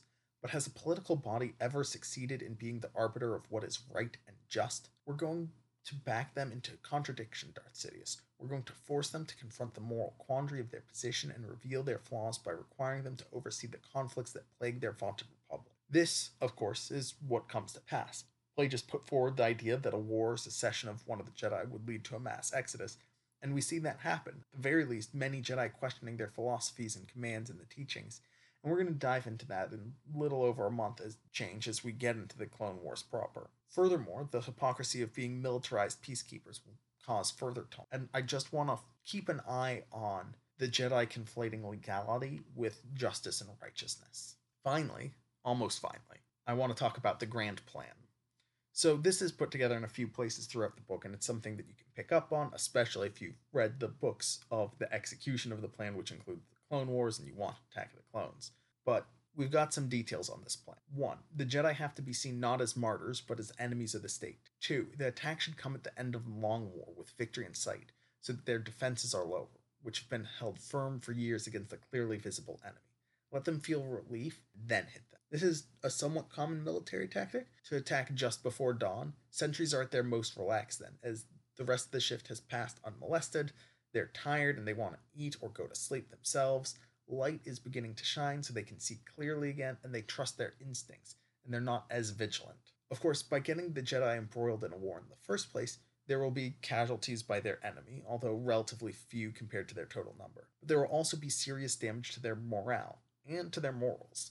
Being warriors is not what they're designed to do. They're protectors, not aggressors. But to save lives, they're going to need to learn aggression. They'll be exposed to battlefield realities, military casualties, and civilian casualties. And they may have to make decisions, frequently and under pressure and analysis, that result in the loss of life of civilians and innocents.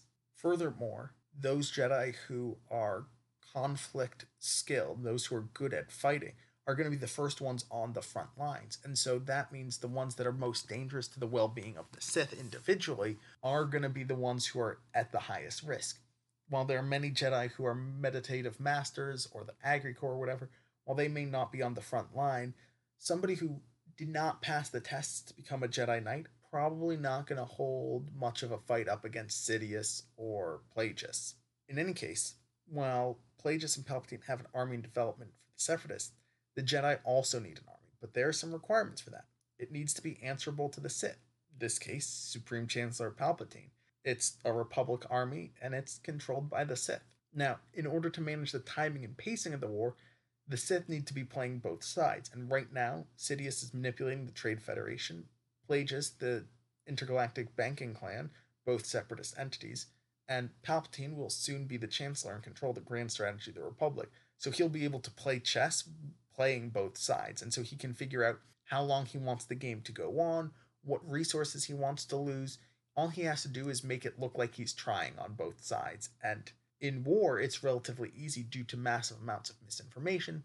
And on top of that, Palpatine has the excuse of various interest groups, a planet being like, we need you to defend us. And so he can send resources there, even though it's an inefficient move, because he can say, no, this is a politically expedient move. I'm the Supreme Chancellor. Do you think I know what I'm talking about with regards to politics, General? And so that gives him a lot of leeway in the management of the armies. Of course, the last problem is the army cannot be traced to either of them, which harkens back to Plageuis' earlier conversations with Sifo Dyas regarding the development of Clone Army. While he is funding it, he's going to do so through a couple subsidiaries, so it's hidden, and Sifo Dyas is going to be embarrassed about this. He's going to be going behind the back of the council and the Senate. He agreed to as much. He's like, this is what's going to happen. This has to happen if we're going to have an army. And Hego Damask, the former Plageuis, or the other way around, is like, absolutely, I'll help you make that happen if you think that's what needs to happen.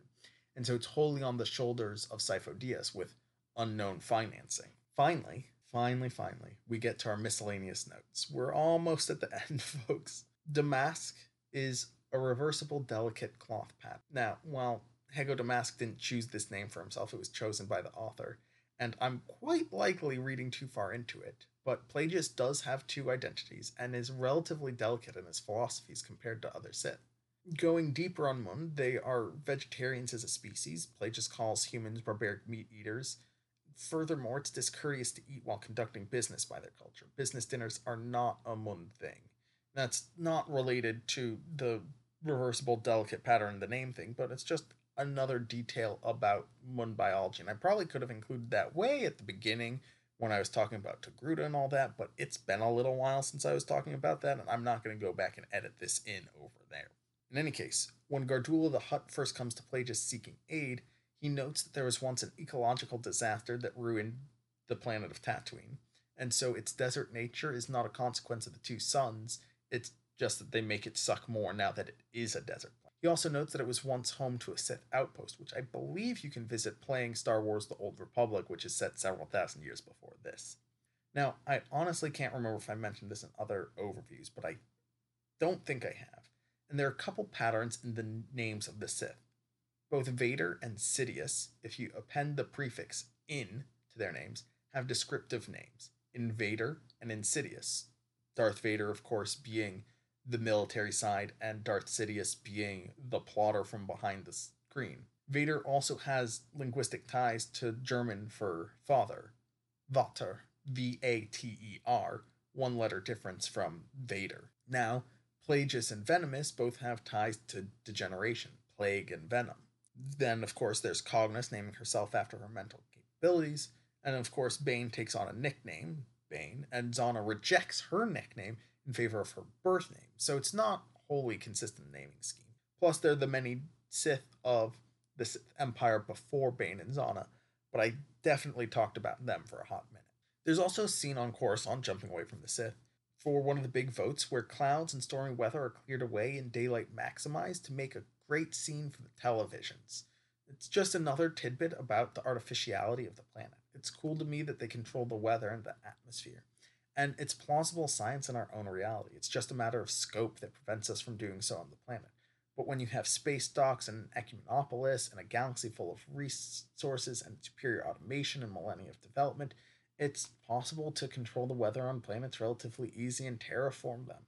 Of course, it's also home to trillions of species, and so it has a lot of relative wealth. You're not going to be terraforming, say, Tatooine anytime soon. Now, another small note. Right before Palpatine is kidnapped, in the bar, it's playing some Jatz music, Jatz, which sounds like it might be associated with jazz, and at the very least is a better sounding name than Jizz music, which is what the famous Cantina band plays. Yes, they play Jizz music. There's also, jumping away from that entirely, a moment where Maul is training, waiting to go on his mission to Dorvala, where he's using a Lanavarak, I believe is the pronunciation, which is an ancient and rare Sith weapon. It comes up in a couple other novels as a novelty. See what I did there? But it's mostly from the comics from pre-Sith Empire times, like the time of Exar Kun and Naga Sato and Freedon Nad. And then it was mostly a polearm, not a wrist-mounted like blade launcher. Finally, this is kind of big spoilers. It's not huge spoilers, not plot, but where characters go. So it'll be referenced in some books well down the line, but most of the action occurs in the comics, and I have no idea when we'll get to that. So I'm going to pretend that it's not spoilers. Saint Pistage and Kinsman Dort. Before I start saying more, if you want to skip this, skip ahead 30 seconds, a minute, you'll be fine. I think 30 seconds enough. Yes, 30 seconds, go. Now, Saint Pistage and Kinsman Doriana are two humans who are long-term advisors to Palpatine from his time as Senator, the Supreme Chancellor, and Emperor. And Doriana dies sometime before Return of the Jedi, but Saint Pistage is actually sitting in the throne on Coruscant while Palpatine dies and takes on the mantle of Emperor after Endor. Other allies of Palpatine who have storied futures include Armand Sard, a Republic intelligence analyst who becomes head of Imperial Intelligence and father of Ysaena Sard, Senator Wilhuff Tarkin of Ariadu, who, of course, I've mentioned as the Grand Moff. And, 30 seconds, welcome back. If you enjoyed this book, well, there's nothing else quite like it. You might notice that this episode is a little bit longer than some of our previous episodes. There's nothing so rich and dense in exposition and setup and characters and histories. There are these other books that are similar to Darth Plageuis, but rather, there are these other books that are connected to the story. That's really everything that has Anakin as a main figure during the Clone Wars. And that's the next big overarching story arc now that the Clone Wars have been set up. How does Anakin fall to the dark side? Some considerations for books that you might want to read include Rogue Planet, Outbound Flight, and Approaching Storm, which coincidentally are our next 3 books. You might also want to look at Jedi Trial or Dark Lord Rise of Darth Vader, as they are all intrinsically connected to Anakin's fall. Of course, anything else by James Luceno is going to have a similar narrative style, but nothing as gripping as this in my opinion, although I may be misremembering. In any case, if you like this episode and want to hear more of my ramblings, please be sure to check that box to like, subscribe, favorite, or whatever it is your app calls it, and check back in next week. You can contact me on Twitter at Jedi_archive or email me at podcast@fatelfgames.com. I'm Jonah, and the archives are definitely incomplete.